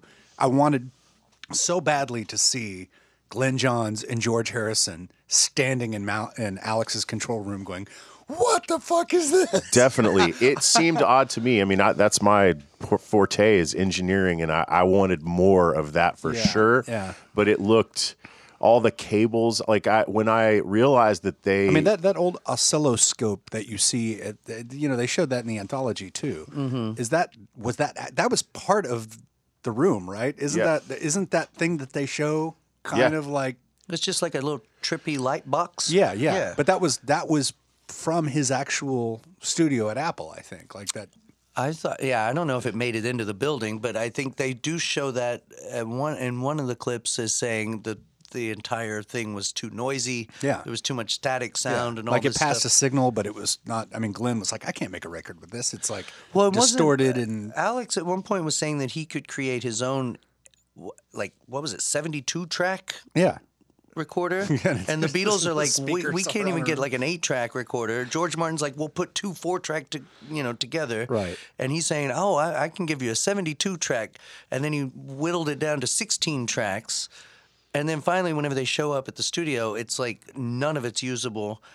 And I always like the idea, again, you don't get to see it, unfortunately, in the film, but the his little speakers. ideas was to have these tiny little speakers all around the room, that's what you were going to be able to hear. It seems so unorganized, just the cables being strewn about, but also the fact that they were taking when they went up to the roof, they were literally sending cables all the way up there from the control room downstairs. Yeah. So like 4 flights of stairs, all those cables, it just would have been a freaking nightmare. I can't imagine what it was like to work in those conditions. Yeah. It's funny to think about it because I guess maybe just for years I always thought, they just walked up the stairs to the roof, but it's like, oh wow, that's an entire what is that? they were Like in the 7 or basement. 8 floors? Yeah, because they're in 4, the I think. basement. Yeah. Yeah. 4 or maybe, 5. Yeah, but yes, I mean, just thinking to send all the cables up and back down and to do all the testing with it, it's mind-boggling. And then on top of that, it came out pretty tasty. I mean, the kick drum sound of this record is so tasty. the fact that they got recordings from the roof at all, I think it's a miracle that the roof didn't cave in. Yeah. There's that, or that the instruments stayed relatively in tune with the blistering cold winter. You can tell that Lennon is really struggling to play guitar, though. Like, every time he tries to do that bend and get back, it's like, ooh.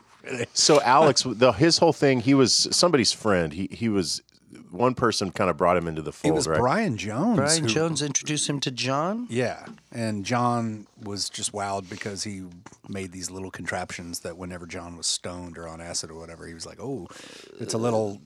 The magic Alex read of his story is also equally ridiculous. I mean, his it's like- Wikipedia page. It's fascinating because really the little blinking box that plays on a loop or whatever that John Lennon was given, to my understanding, is about the only thing this man ever actually got right. Yeah. Everything else he put his hand to was a disaster.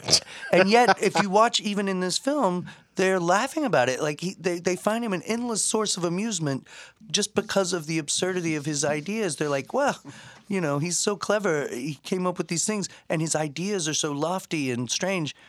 But the reality of what he comes through it. And so Chris and I had a conversation recently. Is his whole bit just being this brilliant con man where he works his way into situations? In the rare footage that you see of him in his lab coat, He just looks like a this buffoon, is Apple Electronics or whatever. Alexis at Apple Electronics. And he's like, I want to say hello to the girls of the world. Yes. I mean, he's very charming and funny and goofy, but like... Definitely goofy. They bring in that weird revolving neck thing, and they're like, "Oh, we'll give him $500,000 or whatever." Like, and they're laughing about it. Like, yeah of course. But Like that's ever going to work. I mean, that. but if you go beyond that, like beyond the disaster of the studio, beyond all of this stuff, look at what he wound up doing in the 70s. He like thought, okay, well, I'll get into like terrorist protection of vehicles. And so, like, he would con himself into being, representing the Shah of Iran or whatever. And he would say, okay, I'm going to make you a fleet of these bulletproof cars. And they would test them by shooting guns at these things, and they would blow up instantly. It's like more dangerous than if they had not. Yeah, so then someone else hired him, and, like, I think just starting the car caused it to blow up. I mean, That is insane. hilarious. I mean, like, nothing, like, potentially fatal mistakes. Man. So, Okay, do you remember the scene where they are coming back from lunch, I believe, and all four of them are walking up the stairwell at the front, and they all look over to the side and they eyeball those two chicks. Like, they're both, all four of them are very aware of those two girls. there are lots of Apple employees that kind of pop up throughout. But is he talking about Apple I'm Scruffs? talking about the Scruffs. Oh, you're talking about the Scruffs? Yes, Oh, yeah. those two girls out One front. of the Scruffs is pretty darn cute. The other Yeah, one, the one the- who's like, you know, she's like, I'm only here for Paul. Yeah, the one that said something about a live show. Yeah. She was very cute, but I feel like, I don't know. I don't know if I'm just reading into it, but I feel like there was a couple, like Paul especially, kind of looked over there and was like, gave her the nod. yes. Yeah, what's up? Well, I find it interesting that there's only two of them out there. First of all, I mean, maybe just for that one moment. that, yeah. But And whenever so they're- polite. They don't. They're all walking Yeah, through. they don't jump on them or anything, you know. Well, and the interviewer is trying to say, well, what do you think of Yoko being around? And they're like, well, it's nobody's business, is it? Yeah. You know? And he's like, well, that's a pretty good answer, you know? It's certainly not the screaming, crying girls. What about, real quickly, since we're talking about them, what about the fact that once they go to the basement, there's like a window right there that they can see into? Like the camera just keeps rolling over and you see the girls right outside the window. To be sitting there, able to witness a Beatles session Yeah, that's just kind from of- outside, that's- I never knew that was that. I know. That's amazing. I thought that was pretty revealing. That's interesting. So, just while we were on the subject of girls, there are lots of girls throughout this film. You see Apple employees, but then other times where like there's just this short-haired blonde girl sitting on the floor at the studio, and you're like, okay, who's the blonde? Yeah. Is that Linda's friend? It's like the same day that he. She was a manager or In the something. I booth? read about they Yeah, put there are tons of times where just like in the control room, you'll see some random young pretty girl sitting there, and you'll go, okay, wait, now who's that? Is that an Apple employee? Is it a friend of Yoko's? Is it a friend of Linda's? You know, and I have those questions Yeah, like, she doesn't who are get these? I don't think she gets a credit. Like we don't really know who she is, but I assume she was some Apple. But there's more than one. Yeah. There are several of them, and I made note of that every time this random pretty girl shows up in the control room or in the hallway or something. I'm always like, who's that? Yeah, I don't know. Yeah. what is this thing that's in your notes here that says the famous photo debunked? Okay, this is great. Now, I think I may have mentioned this to you. There is a very famous. You have the Beatles recording session book. Yeah. Now you can go grab that. You don't have to do it now, but you can go grab that later and look at this photo right on the Let It Be sessions, where the book first starts talking about the Let It Be sessions. It doesn't in Lewison's book. He doesn't have anything about Twickenham, but he just has the first day of the Apple recording sessions, and then talks kind of extensively about what led up to it, about Right. how Let It Be was a disaster. Yeah. And there's that picture is on that first page of it, and you know, and the caption on it says "Glum faces and bad times. The Beatles listen to a clearly uninspiring playback." But this picture of them has perpetuated the myth of Let It Be for 50 years now, of the disappointment in it. And what you see is Paul hovering over the board, Lennon sitting in a ball with his feet up on the thing, looking miserable, Yoko looking at the floor, Ringo looking at the floor, George kind of looking away. And this picture has long symbolized how awful these sessions were. Right. And I mean, even to the point where you see it parodied in The Simpsons, and you know, it has come to represent the misery of these sessions. But there are shots in the film that show you the exact moment.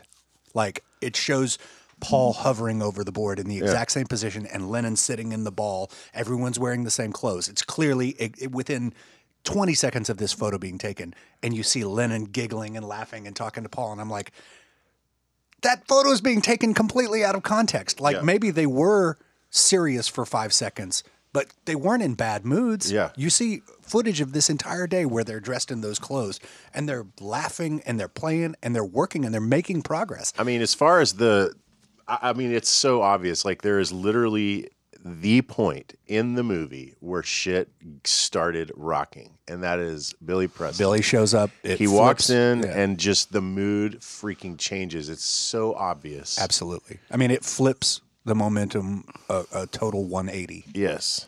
Wait, real quick before we get into that, is there anything from Twickenham that winds up on the record? Yes, the only thing that winds up on the record is when John says, "Queen says no to pot smoking FBI members." But actual music, though. No. I mean, songs that they rehearsed at Twickenham end up being re-recorded. Right. But I mean, like actual audio from those sessions. No. Okay. Other than the one quote from John that I just mentioned. Okay. Yeah, all of that was done at Apple. I found it disappointing that the first day they were at Apple, after they installed the 8-track, the two boards together, that they didn't allow cameras that day. I was like, man, so there's a whole day lost. Mm-hmm. And there's a great exchange between George Martin and Ringo when they're talking that morning. And George walks over to Ringo and says, "So we should get down to business today then, right?" And Ringo goes, "Oh, yeah, well, actually, we did yesterday. We had a great day yesterday." And George goes, "Yes, from your point of view, but not from mine." and I'm like, I love that. Damn. Yeah, George dude. Martin. There's another moment, and I think it's at the end of day. It's in part 3. Okay, yes, it's during the session where like Ringo gives the gum to Yoko. Okay, right at the end of the day when they're leaving the studio, Paul turns to George Martin, who's staying behind with Glenn Johns, and he says, "So the one you said was best." And he's like, "It's not best." And then George just kind of goes, "Yeah, it still doesn't make it." Like George Martin has given him the straight scoop. He's like, he just kind of, and then Paul kind of was like, "Okay," and walks out, and that's the end of the day. And it's like, you can tell that Paul's trying to see some bright, and George Martin is like, "This is not good enough." Keeping it real. It's not up to Beatles standards. Yes, and I think that's where George Martin's frustration is. He's like, "Let me produce you guys. Let's do some vocal overdubs. Let's put some jizz on this." Yeah. you know? That's, I mean, Is that right around the same time with one of my favorite moments is when George Martin walks into the room and says, "All right, boys, let's tune up," and then back at it, yes. And Lennon starts to stand up, and you can tell he's having a goof because Paul goes, "Oh, John, no." And he's slowly standing up, and he turns around and he goes, "I've had some wine, you know. Let's all remember Bob Wooler." Bob Wooler being he's a journalist, right? He was the DJ at the Cavern who called out John Lennon after John Lennon took his little vacation with Brian Epstein. Yes. And he made some implication about their vacation. There was a little hanky-panky, and John Lennon promptly beat the living shit out of him and sent him to the hospital. In front of like, he said screaming something teens about, and whatever.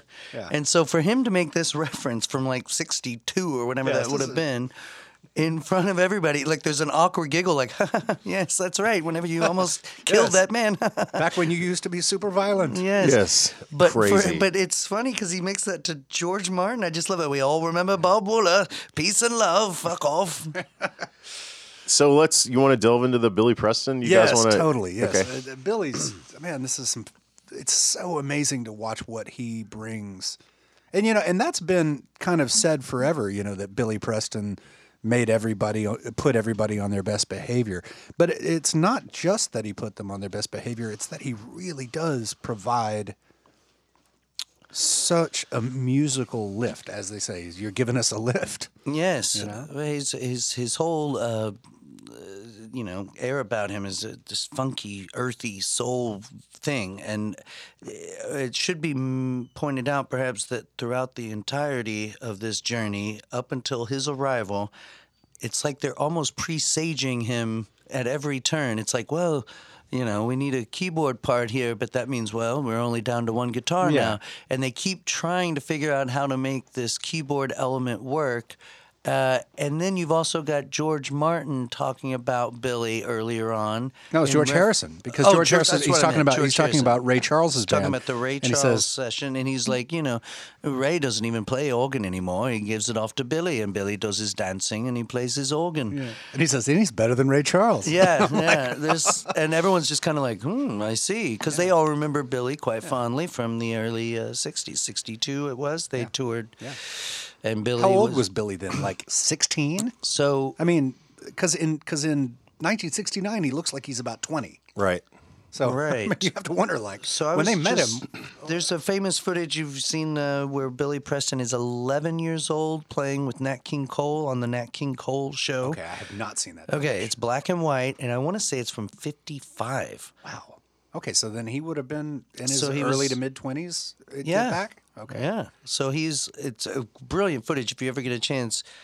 Black and white, and they're both playing this organ, and they're doing the old trick where one of them sits at the bench, and then the other one kind of comes around the back, and they just keep switching spots on the bench, and they're taking turns singing Blueberry Hill.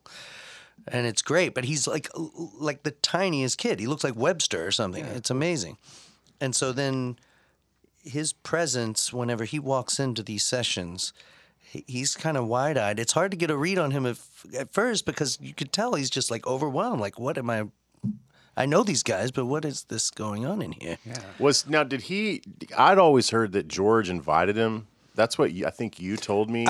I think it's been kind of maybe misreported that way for a long time. But really, he was just popping in because he had a show there yes, that day. And I think he was either stopping into Apple to say hi, Yep. or he was stopping into Apple because he had some sort of meeting or business there. Yeah.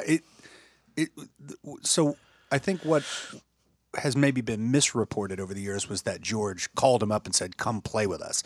What happened was I think George ran into him in the lobby and said, "Come say hi to the guys." Yeah. Which led to sit down play. and play. Yeah. Yeah. Yeah. And immediately, like, I don't remember what the very first song was, but there was just a couple of licks that he threw in, and everybody just was like, yes! Right from the get-go, and the Lewison book supports this. It talks about this book too. It says that right from the get-go, they work on "Don't Let Me Down," "I've Got a Feeling," and then they start playing around. Oh, and "Dig a Pony," Yeah. and then "Get Back." Right immediately, he's got the hooks for "I've Got a Feeling" and "Don't Let Me Down." Mm-hmm. And I mean, just the piano part for "Don't Let Me Down" alone, the fact that you've got "Don't let me down," da da da da da da da da da. I mean, that makes the song. Yeah. That's the hook of the song. Yeah. And then of course "Get Back." I mean, but that's, you see him right away playing the signature parts. He's got his parts almost instantly, and that is so cool. And then it just sort of feeds into them all having a new, like, it's just like it breathes life into everything, like the whole room. You can just feel it. And you can tell he is so happy to be there. Yes.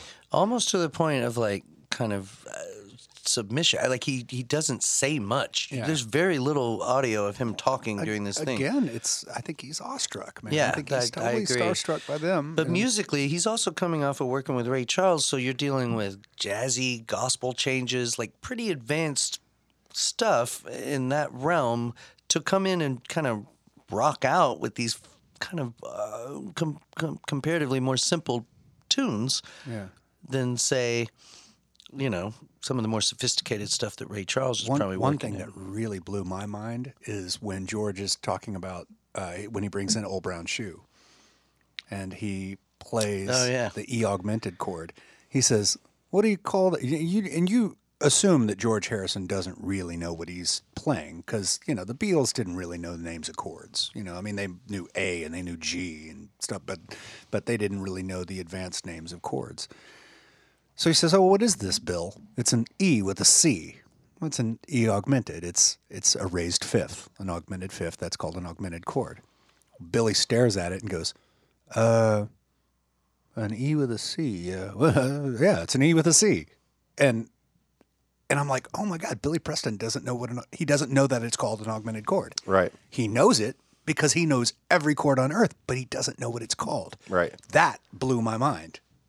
I mean, isn't it the piano itself lends itself to vision and shapes. Like you can like your mind can separate it all, like, and so you don't really need to know the name, but you kind of can know this pattern, the shape. Yes, because it is very mathematical and it is patterns, but it is kind of strange when, but clearly what that is this is a prodigy. This is a guy who had it. It was just in his blood. I mean, he knew it instinctively, and it didn't really matter to him what the names of the chords were. He knew the sounds and he knew how to find them. Mm-hmm. There's another great moment right after he says that, too, where George goes, yeah, I never used an E with a C before. I've used an E with an F. And then he plays the E with the F, which is the 7-flat-9 chord, which is the chord from I Want You, She's So Heavy. Da, da, da, da. So the minute you hear George play that chord on the piano, you go, oh, that's the I Want You chord. And then like a couple scenes later, they're working on I Want You. Yeah. Wow. Yeah, that's those little things totally make it for me, you know. And that's the kind of stuff that, you know, you can't talk about with a lot of people. Lennon comes to life with the presence of Billy. Lennon seems to really kind of wake up quite a bit.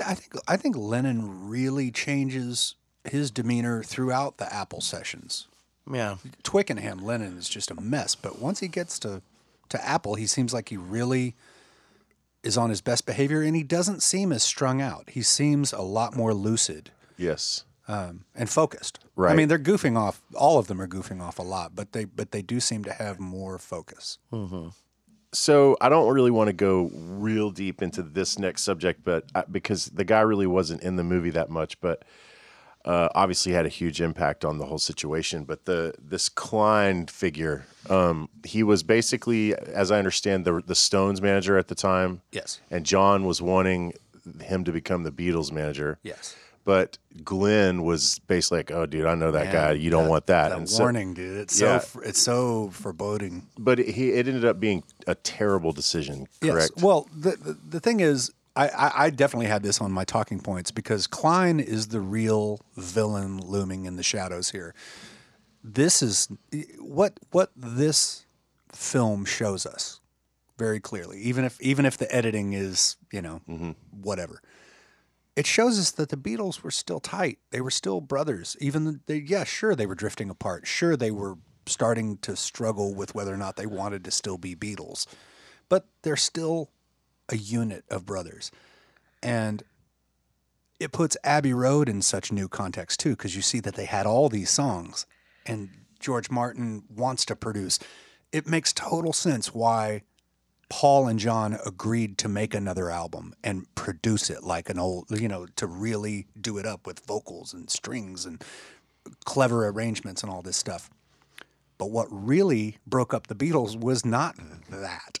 It's whatever drifting they were doing musically, I think might have been resolved. The real nail in the coffin was Klein. Klein was what did it. And what happened in the spring of 69, this is, of course, January. What happened in the spring of 69 was Lennon coerced the other Beatles into getting on Team Klein, and McCartney simply refused to get on. And it finally came to a head in about May or June. So while they were making Abbey Road, Klein had already completely split them. So they were united on a musical task to finish this record that they all knew was going to be good. With Paul driving, of course, but Lennon was on board with it. Lennon was contributing. He was right, come together and because and like, you know, all of that stuff with the medley, you know, where he's got Sun King and Mean Mr. Mustard and Polythene Pam together. Lennon was 100% invested in the completion of Abbey Road. But as soon as it was done, he announced in a meeting, I think you're daft. I want a divorce. I'm leaving. Done. Yeah. Beatles are over. Which Alan Klein, already on board at that point, said, let's keep this quiet, Yes. keep this under your hat. This is September of 69, immediately as Abbey Road is released. Let It Be is still in the vaults. Like, they shelved it. They were like, they heard Glenn Johns' mixes, and they said, no, this is not good. We cannot, this is not up to snuff. Yeah. So Lennon leaves the band, and then Klein says, well, no, don't tell the public. Don't tell the public. I'm still renegotiating your contracts. I'm trying to get you more money. And so Lennon had to sit on that for 7 months. Right. And is it not also worth mentioning that Apple was announced in '68, right? So we're looking at 1969, about a year later. And would you say at this point that, Less than a year later, because it was like the summer of '68 when they announced it. right? But have they reached a point already by the time Klein comes around where they realize that this venture, this Apple thing, has already kind of become an unwieldy mess? Yes. So it's astonishing. I find it of note that within less than a year, they've already hemorrhaged enough money and descended into the chaos of what the Apple thing became that there is probably a need for someone to come in and get this thing together. Oh, absolutely. But the real divide there was that Paul wanted it to be the Eastmans. Right. Paul wanted Linda's dad and brother to come in and represent them, and the other three wanted Klein. They were already hugely wealthy. Absolutely. And yes. they yes. I mean Well-established business Yeah. folks. New York, but New York family. You know. I think the appeal, as I understand it, to wanting Klein was that he is this sort of no-nonsense gangster type con man. Ringo says, "Oh, he's a con man, But he's on our side. He's working for us." Yeah, he's- I thought something kind of weird is when John was telling. I don't think Paul was in the room, but he was trying to convince the other two, Ringo and George, and he's like sitting there saying, "Oh man, this guy knows everything about everything, and he knows more about us than we know about ourselves. he knows me better than you do." He Yeah. says to George. See, Yeah, now and you see that's- George is looking at him like, "Come on, Dude, and that's like another moment where you're like, maybe he wasn't high right at that moment, but for Lennon- him to describe a guy like that means the Kool-Aid he was drinking was Yes. heroin. Yes, well, He's just but in a Lennon day- was he very doesn't- pie in the sky about Yeah. so many things. Like he was the guy that fell in love with Magic Alex. You know, Yeah. I mean, Lennon was so gullible. Lennon was always in search of a father figure Yes, as yes. well. So to And he have was- this tough guy kind of be like, "I'm going to protect you, John Lennon." Yeah. But the untold story is that Alan Klein was always managing the Beatles was always his end game. And so he worked his way all the way through all this stuff, Through the Stones, and made his way to this point to where he now. But what I find fascinating is that he left a trail of dead. I mean, like, go back to what Including he Brian did Jones. Yeah. before, like the Sam Cooke business. I mean, he basically got Sam Cooke into publishing his own songs, saying, "You're going to own all this stuff," but then had a secret publishing company where he really owned Sam Cooke's stuff. And so, like, whenever Sam Cooke tragically died, untangling that whole mess so that the estate of Sam Cooke could actually get some money from his work, his life's work, was a nightmare because Alan Klein had all these shady backstreet deals. Yeah. I mean, and everyone knew that. I mean, like, and Glenn Johns makes a very sort of tentative reference to the shadiness of this guy. Like, within a single minute, if you don't agree with what he's saying, he'll change the subject mid-sentence. Like, And he it's keeps all warning. He cagey. keeps on going. Ask Keith. Ask Mick. Like Yeah. he's like, talk to Mick. Talk to Keith. They'll tell you. And Lennon's just not having it. And I feel like Lennon throughout this film is dismissive of Glenn Johns, whereas McCartney seems to be pretty engaging with him. Yes, there is a couple of comments he made to Lennon him. really seems to be. He said, "I love that." I know he was kind of joking, but he kind of wasn't when he's like, "Fucking hell, we're all stars, man! Don't you stop the tape on us!" Like he's like basically. There's one time where he goes, "The only damper here is you, Glenn Johns." Yeah. Yeah. I mean, I guess he stopped the tape on him, and maybe that was Paul who said that, but No, Paul just says "fuck face." yeah. And John's like, "We're stars here, man! Like, who Come are on, you?" fuck face. Yeah, that was Yeah. hilarious, man. That was so funny.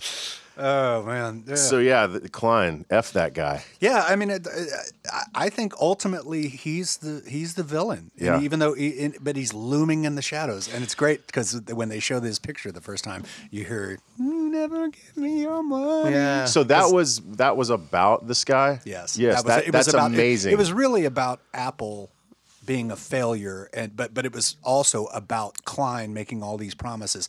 And he's like, "You don't give me your money, you just give me your funny paper," and Yeah. you know. And then, in the middle of negotiations, we break down. Think about, too, though, because it's mentioned in the film about the absence of Mr. Epstein, right? Now, by this point, the Beatles are probably pretty aware that the songwriting, the publishing, whatever contracts Epstein had hooked them up with were probably a little naively constructed, Yes. perhaps before the massive crush of fame and success could have maybe, endeared them to a better deal. Yeah. Where now are they not in a position to where, like, we need a hard ass. We don't need some gentle, loving father. We need, like, a tough guy who's going to represent us, right? I mean, surely that's the appeal. I think that's what George and Ringo and obviously John was sold from the get-go, but I think George and Ringo kind of came around to that thinking. And they also didn't want to go along with Paul because they're like, well, if we hire your in-laws, because, I mean, he wasn't married yet, but he was 6 weeks from being married. It's like we hire your future in-laws, then they're going to be biased toward you constantly. Paul's always going to be the guy on the inside. Well, that is a good point, too, that if they weren't even married yet, think about what that really is saying. It's like, we're going to hook up with your girlfriend's family. What if you guys bust up? Yeah. I mean, are they really going to still be looking out for us? Yeah. Like, what happens if it ends poorly? Right? Then, I mean, what if Jane Asher's family had taken over at some point? Right. That didn't go well. No, not at all. So there was this conversation between Paul and George about India that I know you were. Yes, I found that to be pretty interesting to the way George gets defensive, because Paul's talking in context. He's talking about this film of them in India from the year before when they went to India following the Maharishi. At the beginning of 1968, they wound up writing all of the songs that became the White Album that they recorded later in the year. And this was just less than, it was almost exactly a year before. And so Paul's talking about how he had just watched the film of them from that, and he was saying, describing it to all the other Beatles. But where George really starts to bristle is where Paul says to John, "You're just not being yourself. It's, you see these shots of you walking, and it's just not you, And then George kind of pipes up with, "Do you regret your time there?"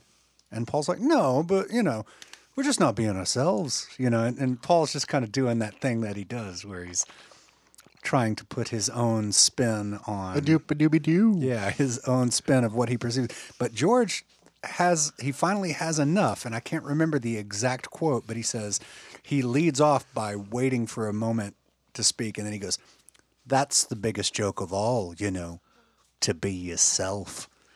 And then he's like, and he goes, "If we were really," he was like, "that was the whole point of us being there. But if we were really ourselves, then we wouldn't be who we are now."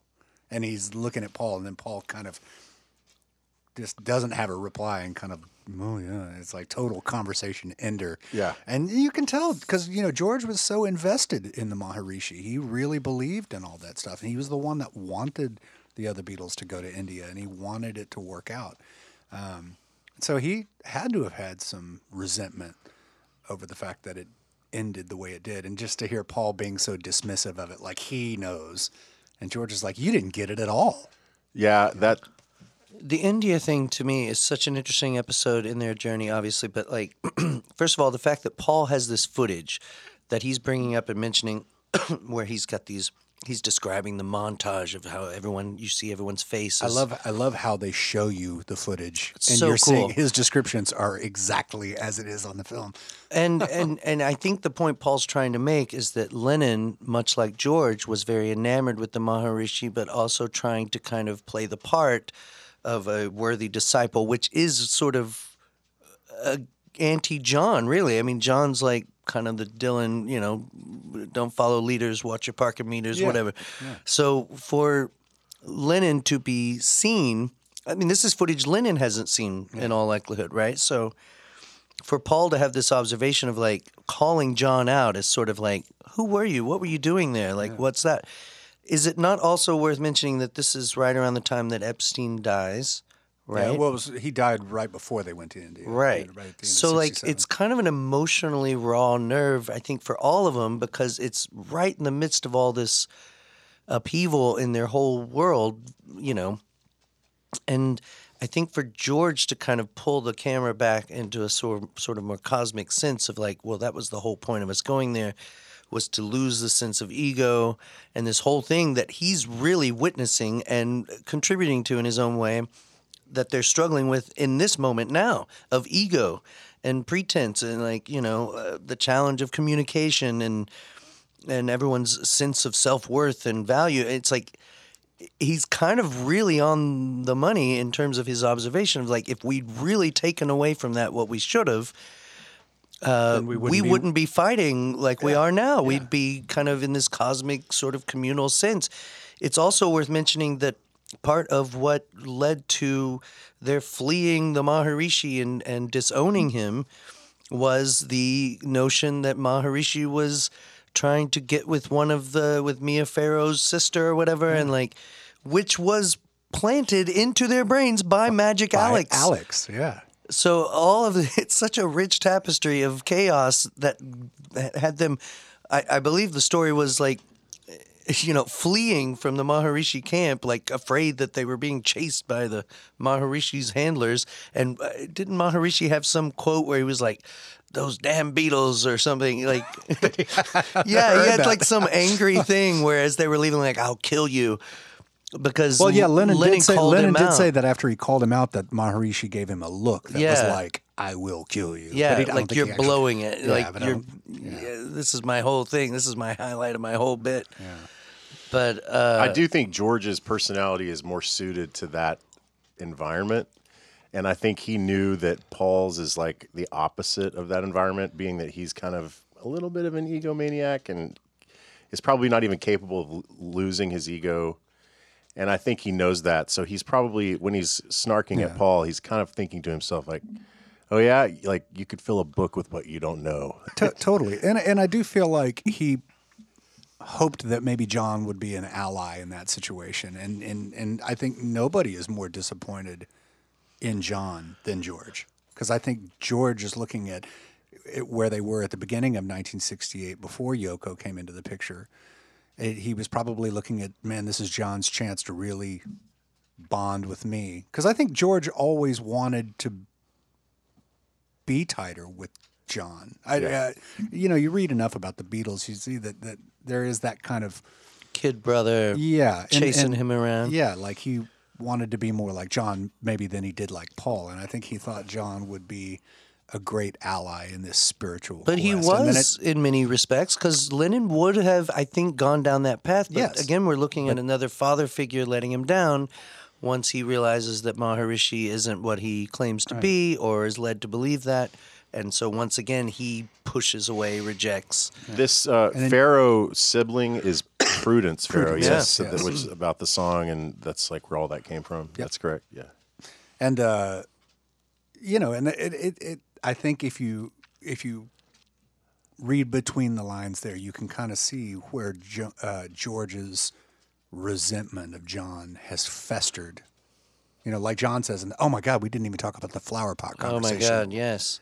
We have to talk about the flower pot conversation. Hit it. Well, let's use that. Let's use this to kind of go back. Well, John refers to it as a festering wound, but just the final point I was making there is I think that from the point of the Maharishi to the point of the Get Back sessions, George has festered a lot of resentment, particularly toward John. Because Paul is the one who's always got the left-handed guitar laying around. He's real quick to tell George specifically what to play. And if he doesn't, I've got the Taxman solo right here. I can do the loopy loop on another girl, whatever. Whereas John, I don't think would ever do that to George. I don't think he's musically confident enough to say, I'm going to do this here. Yeah. So the fracture between George and John does seem way more personal, more brotherly, like, how could you leave me here and run off with that showboat, But the situation right after George leaves, and you got this thing where Paul's sitting around with tears in his eyes, like this is the end. To me, that's the most powerful scene. And then there were two. Entire thing. Yeah, he says, and then there were two, and then it just zooms tight on his face, and you just see him. He's kind of shaking, and his eyes are totally welled up, and like that is the money Because he shot. sees the whole thing falling apart. Yeah. And then someone eventually comes in and says, okay, John's just got here. And He's on the phone. You want to talk to him on the phone. Right. Yeah. And so whenever John shows up, there's a situation where John and Paul are going to have a private conversation. And so they go to the cafeteria. There's no cameras, but the cameramen have planted a microphone in the flower Talk about pot. ethically dubious, man. It is, but what a magic moment. Yes. And that thing, you could rewatch that over and over Yeah. again because you get such insight into their dynamic, into where they're at in this moment, even just the way they communicate. I think you and I talked about even Lennon's accent. Oh just yeah, dude, he slips into heavy scouse. So scouse, like he's spewing things that you can't even understand. And thank God for the subtitles, you know, Yeah. because Yeah. he's speaking in a way that he doesn't speak on camera. Yeah. He's scousing it up, and you're just like, whoa, this is intense. And Paul catches it. I mean, it's not like there's a communication loss there. I mean, Lennon's like skipping words, like Yeah. it's like half spoken sometimes. But he's revealing so much. He's like, you know, talking about the way they've treated George, and it's just been a festering wound, and we never gave him any bandages. Yeah. You know? He's Yeah. sticking up for George, but then he's also saying, you do it to me too. Yeah, and he was like, well, I think what's almost more revealing is how much Paul owns it. yeah, he says, yeah, I know, yeah, I do. Yeah. He doesn't try to say no, I don't. But you know, so John's like, you know, the things I do regret are when I let you ruin my songs, you know, because I was too scared, so I let you run with the ball. Right. Yeah, and he's like, a lot of times you're right, like your musical choices are correct, but then a lot of times they're wrong. And I can't help but think, because I think prior to that, where he keeps trying to bring Across the Universe back into the session, because he was very upset with the version that they Yeah, recorded he the didn't year like before. the way they did it. Because it's real chirpy and goofy, and everyone's just goofing off and throwing silly He ideas felt like into Paul the mix. didn't take it seriously, Right. You know? And Is that the recording that they were listening to from that like little yes, record Yeah, player? it was like an acetate that they Yes, put in. Yeah. okay. But to put all of that in context, John would later really throw Paul under the bus for the way he would say he ruined my songs. But like he would use Strawberry Fields, for example. He was like, it was this really beautiful, simple song, and then Paul had to go and make it this crazy, you know, which of course John went along with that. But then I guess in hindsight, he resented those things. Well, and Paul became the easy target, as did George Martin in later interviews, because for Strawberry Fields, John Lennon's sitting there telling George Martin stuff like, you know, I want a really slow, heavy, sludgy version, but then I like this other version. I mean, he's lending to the chaos, you know, as Tomorrow Never Knows, where he wants to sound like a monk on a hillside, 1,000 monks chanting all at once. I mean, he's full of goofy ideas and trippy nonsense. Yeah. So he contradicts himself constantly. Yeah. But it is that whole conversation is amazing because, you know, he sits there and he calls Paul out. He says, you know,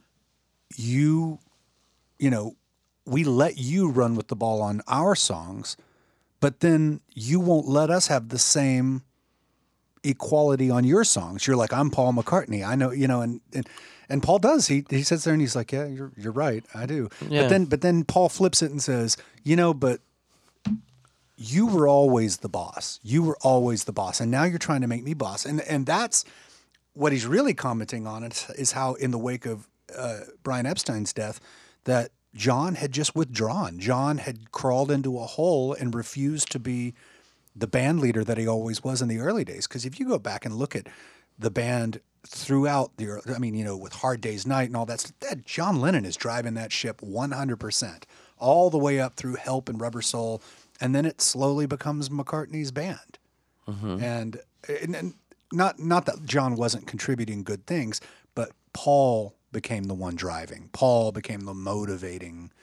Well, and they started writing separately more, and their own unique styles of composition and how they approached it started to develop in very different ways, to where Paul really became the craftsman that we know and love, whereas Lennon, even in this film, is basically saying, yeah, I don't have songs, but put my back against the wall and I usually come through just fine. Meaning, I'm going to wait till the last minute and crank out like 5 songs.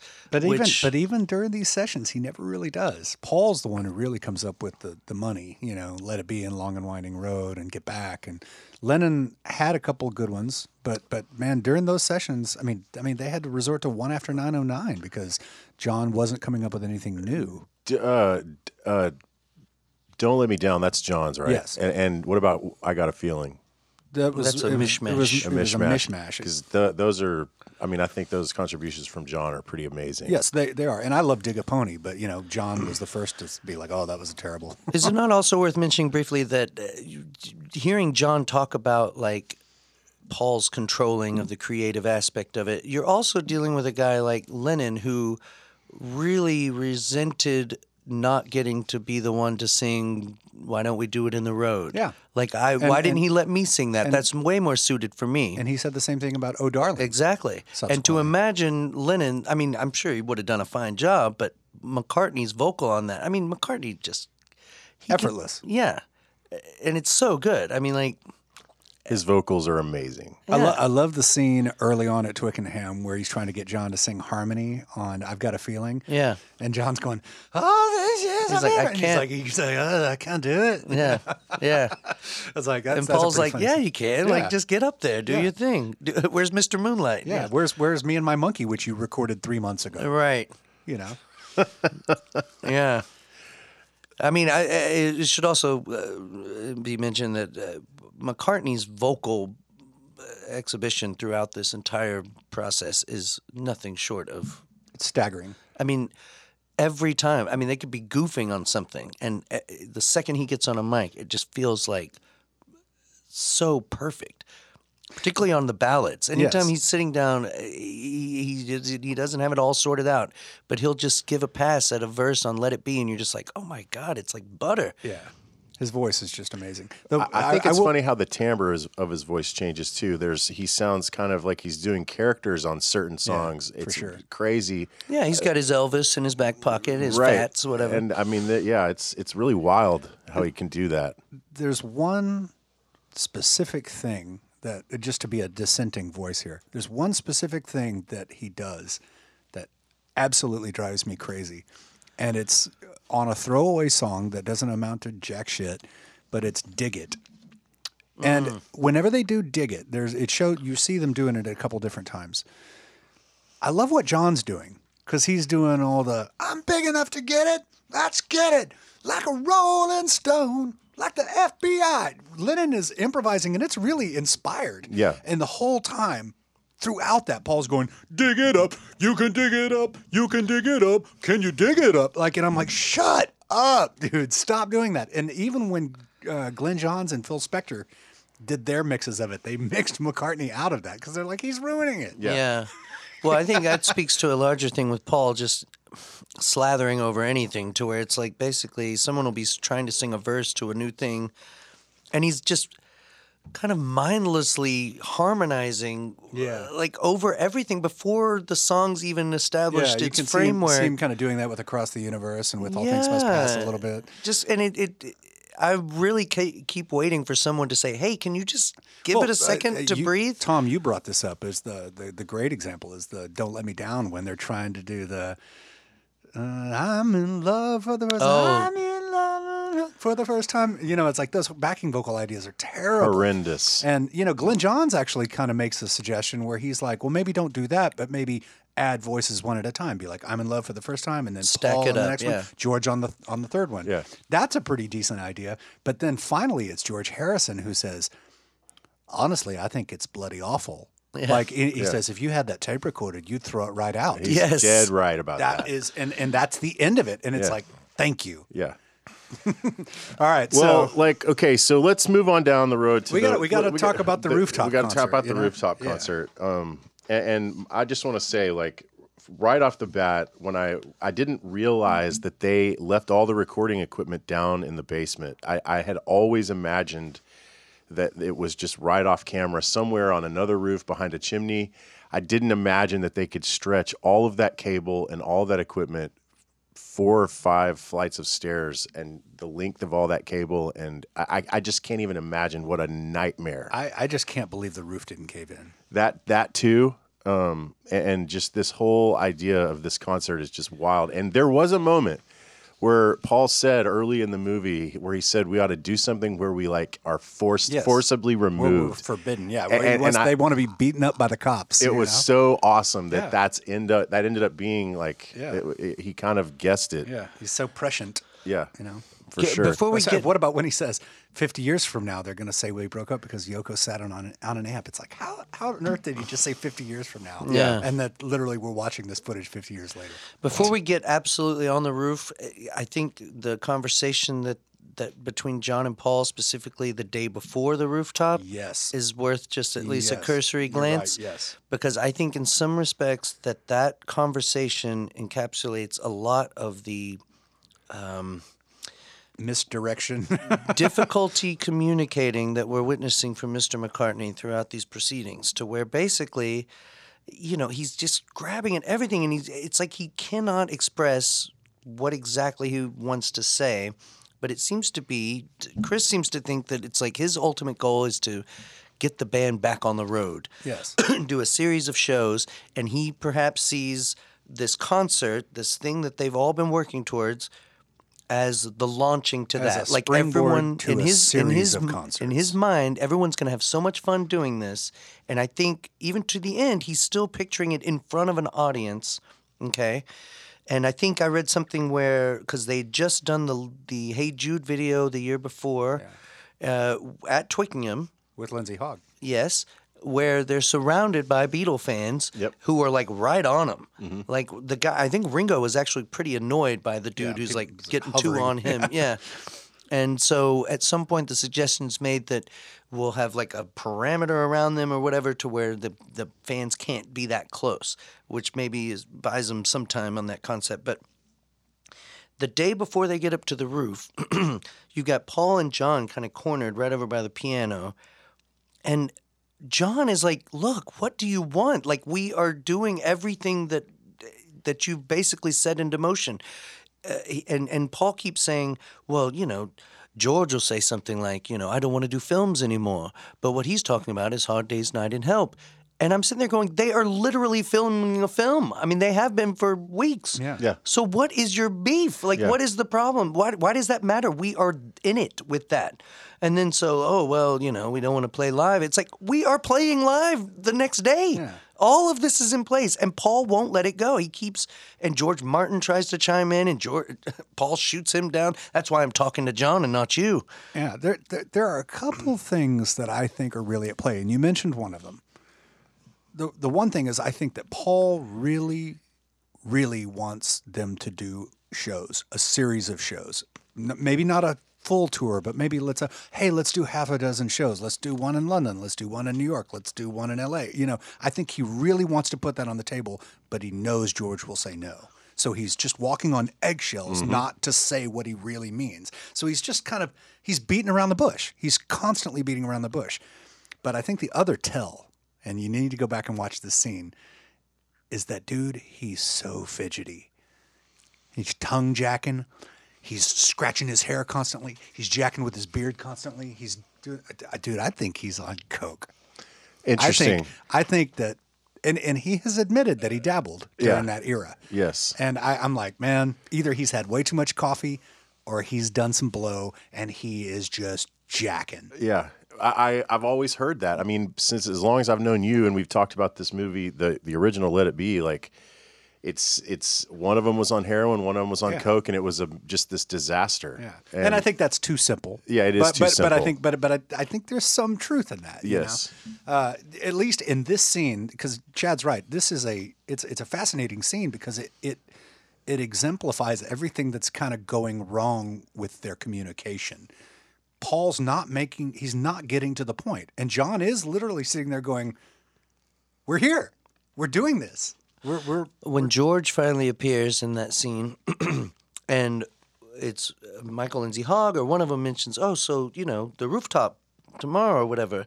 And Paul's like, oh, no, we don't have to talk about that now. Yeah. He's concerned that even in this late hour that George Harrison's going to shut it down. Well, and they apparently did take a vote right before they went on. You've read that, right? Yeah. The vote was Paul and Ringo said yes, George said no, and then they looked to John, and John sat there for a minute, and then he went, fuck it, let's go. That's awesome. Yeah. So George, and he even says it on camera, he goes, I don't want to go on the roof. Yeah. And Ringo goes, oh, I'd rather, I want to go on the roof. They did look like they were having a good time. It just took a little nudging. It's like Brit whenever the Spo gets back together. You just got to get him up there, get the music going, and everything will fall into place. He's always But got to bring the Spo into it. every single episode. John, well, really all of them. Maybe not George. George doesn't look like he's having a blast on the roof, but John really looks like he's having fun. And of course, Paul's hamming it up. I mean, Paul's just Yeah. so. If we're getting right to the roof, there, I never knew this, that they just had a brief sound check of Get Back. Like, I'd seen the Let It Be film, and I knew that they had done multiple takes of certain songs. I knew that they did Don't Let Me Down twice because John had blown the lyrics. Right. And then he ends up blowing them even worse the second pass. Yeah. Like, he ruins it from the get-go. He gets the first line wrong. You're like... To be quite honest, I didn't really know which versions were on Let It Be. And Right. It was cool how they Yeah. they tell you this is the version that ended up. Which I found very emotionally compelling for some reason. Every time they say this is the one, I get a little shiver. I'm like, Yes, same now, here. especially now, you see how much of a struggle it was to get to that one moment. Yep. And we can all listen to, Blonde on Blonde. You could listen to the entire sessions and be like, oh, that's the one. That's the one. Yeah, you hear it. But you don't see that. You don't see the struggle that these boys are going through. So it makes it extra special. I will say this from an emotional point of view. I'm the biggest Beatles nerd on the planet, and there were many times throughout the first two episodes where I kind of teared up, or I just got super giddy, just being like, "Oh my God, the reveal here!" It's so many little moments like that. But when they played "Don't Let Me Down on the Roof," the first pass of it, where they just come in, and that's the moment. There is a 4-song stretch of pure gold on the roof that starts with "Don't Let Me Down" 1, then goes right into "I've Got a Feeling," 909, and "Dig a Pony." Mm-hmm. That 4-song stretch is 3 of them wound up on the Let It Be album. Yes. And the only reason Don't Let Me Down didn't is because he says, "Hello there, Rishi got blee blue." He messes the words up. Right. But right then during Don't Let Me Down, when you see them locked in and John and Paul are looking at each other and they're like, they know it. Yes. Man, I burst into tears. Like, Yeah. I mean, and I was watching it alone because I had to. Yeah. And I just started bawling, dude. I'm almost crying talking about it. No, now. it's amazing. I was It is amazing because of all of that is everything that's happened. But I really think it's amazing because of the sound. I don't know what it could have sounded like to them in the moment. It probably wasn't that great.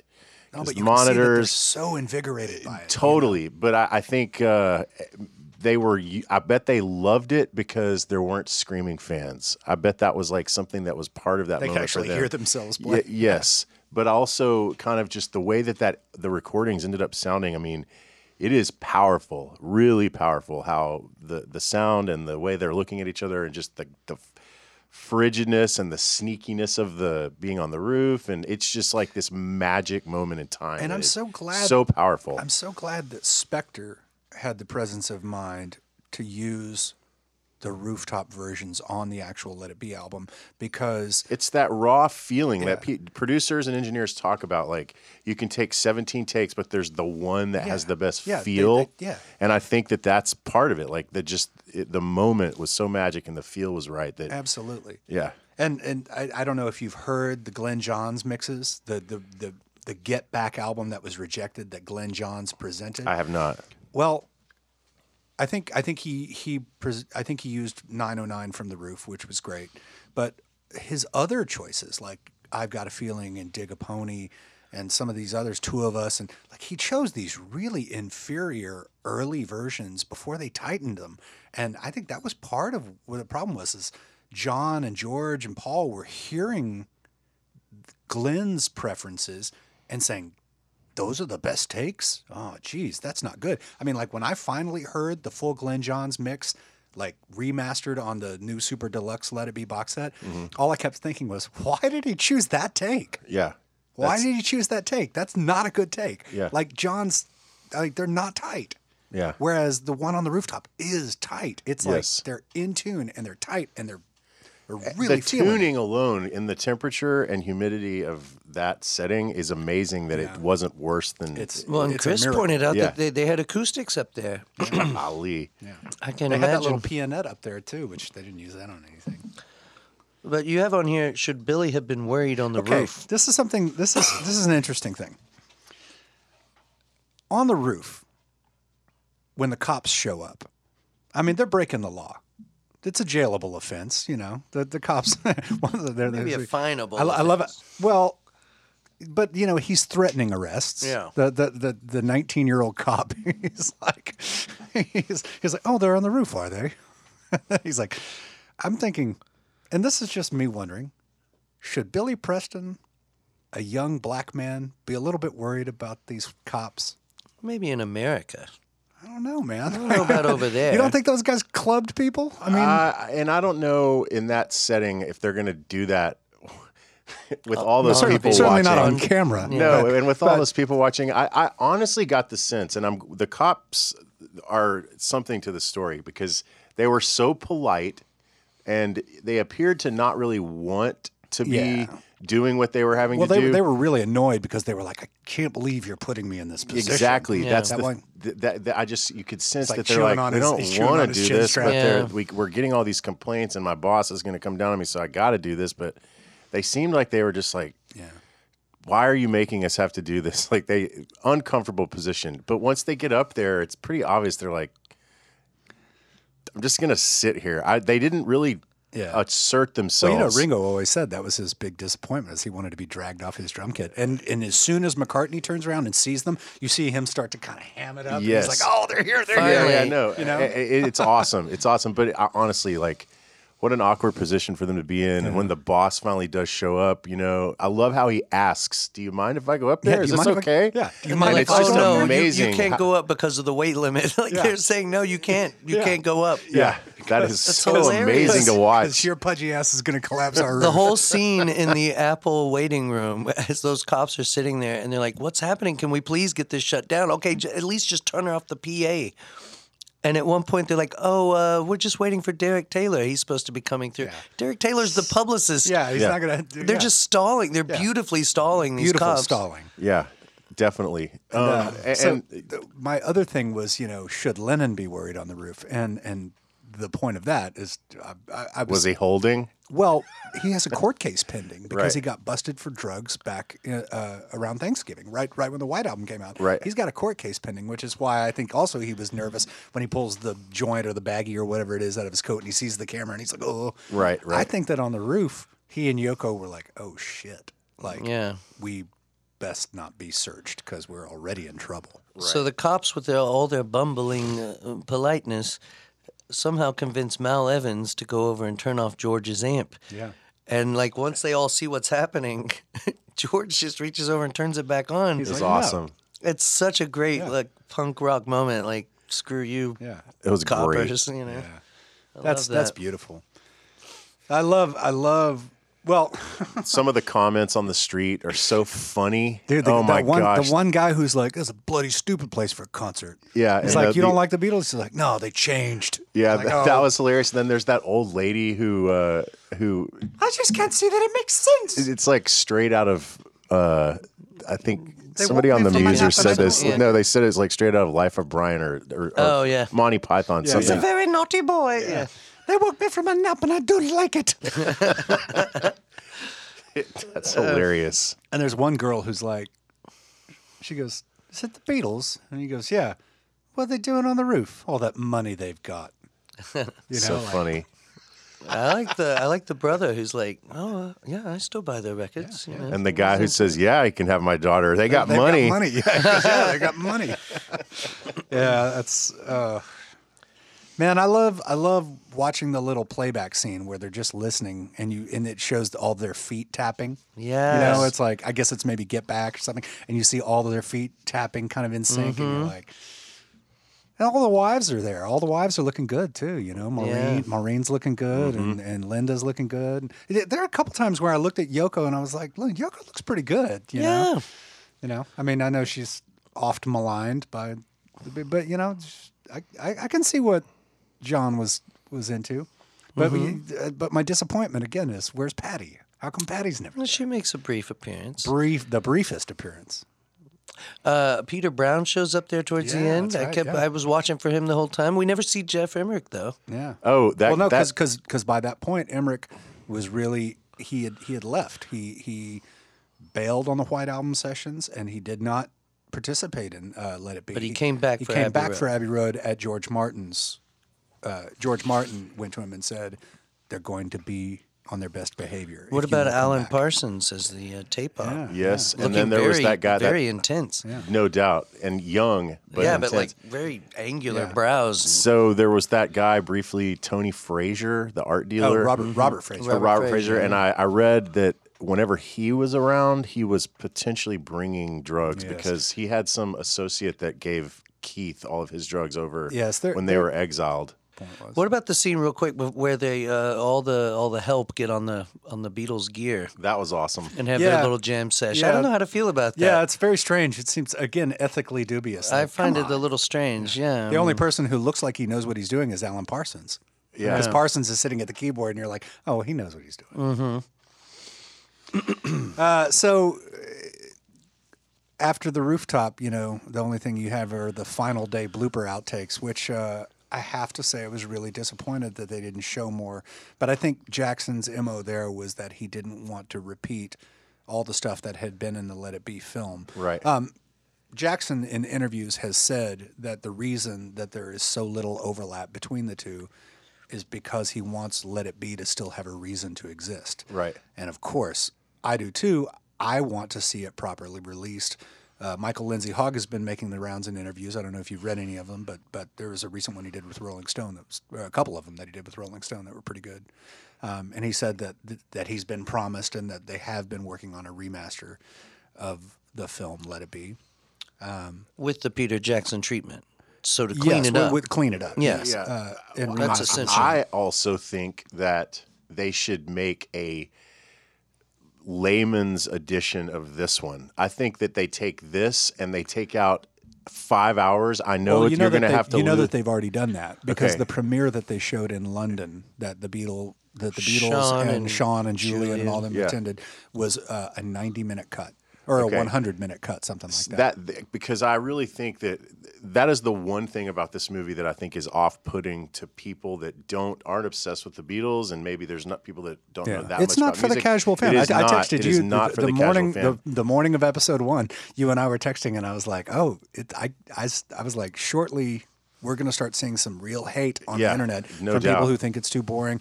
My wife walked in when I was 2 hours into episode 1, and she goes, "How is it?" And I said, "You're going to hate it." Yeah. And then she sat down and watched it. She was like, "Yeah, I think my dad is a huge Beatles fan, and I honestly don't see him keeping attentive for the whole thing. I know really fellow don't. musicians that we all know that have basically said the same thing. They've basically been like, I've been in a band and I've been in those rehearsals. So why would I want to sit through 8 hours of it? because it's the Beatles, and because it's I Exactly. mean, That was you my have to have- counterpoint. I said you weren't in that band. Yeah, you have to have this. Really, it's a curiosity about the history of the band.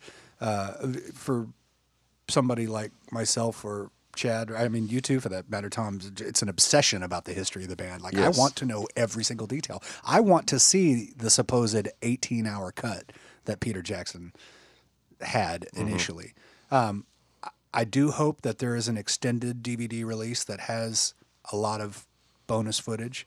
I wish that somebody would do a supercut of Let It Be and Get Back together so that the two things could exist as one. Yeah. But whether or not we see that, I think that at this point they'd be fools not to do it, because if they released an 18-hour DVD, I would buy it. They know that. They know that they would have an audience for it.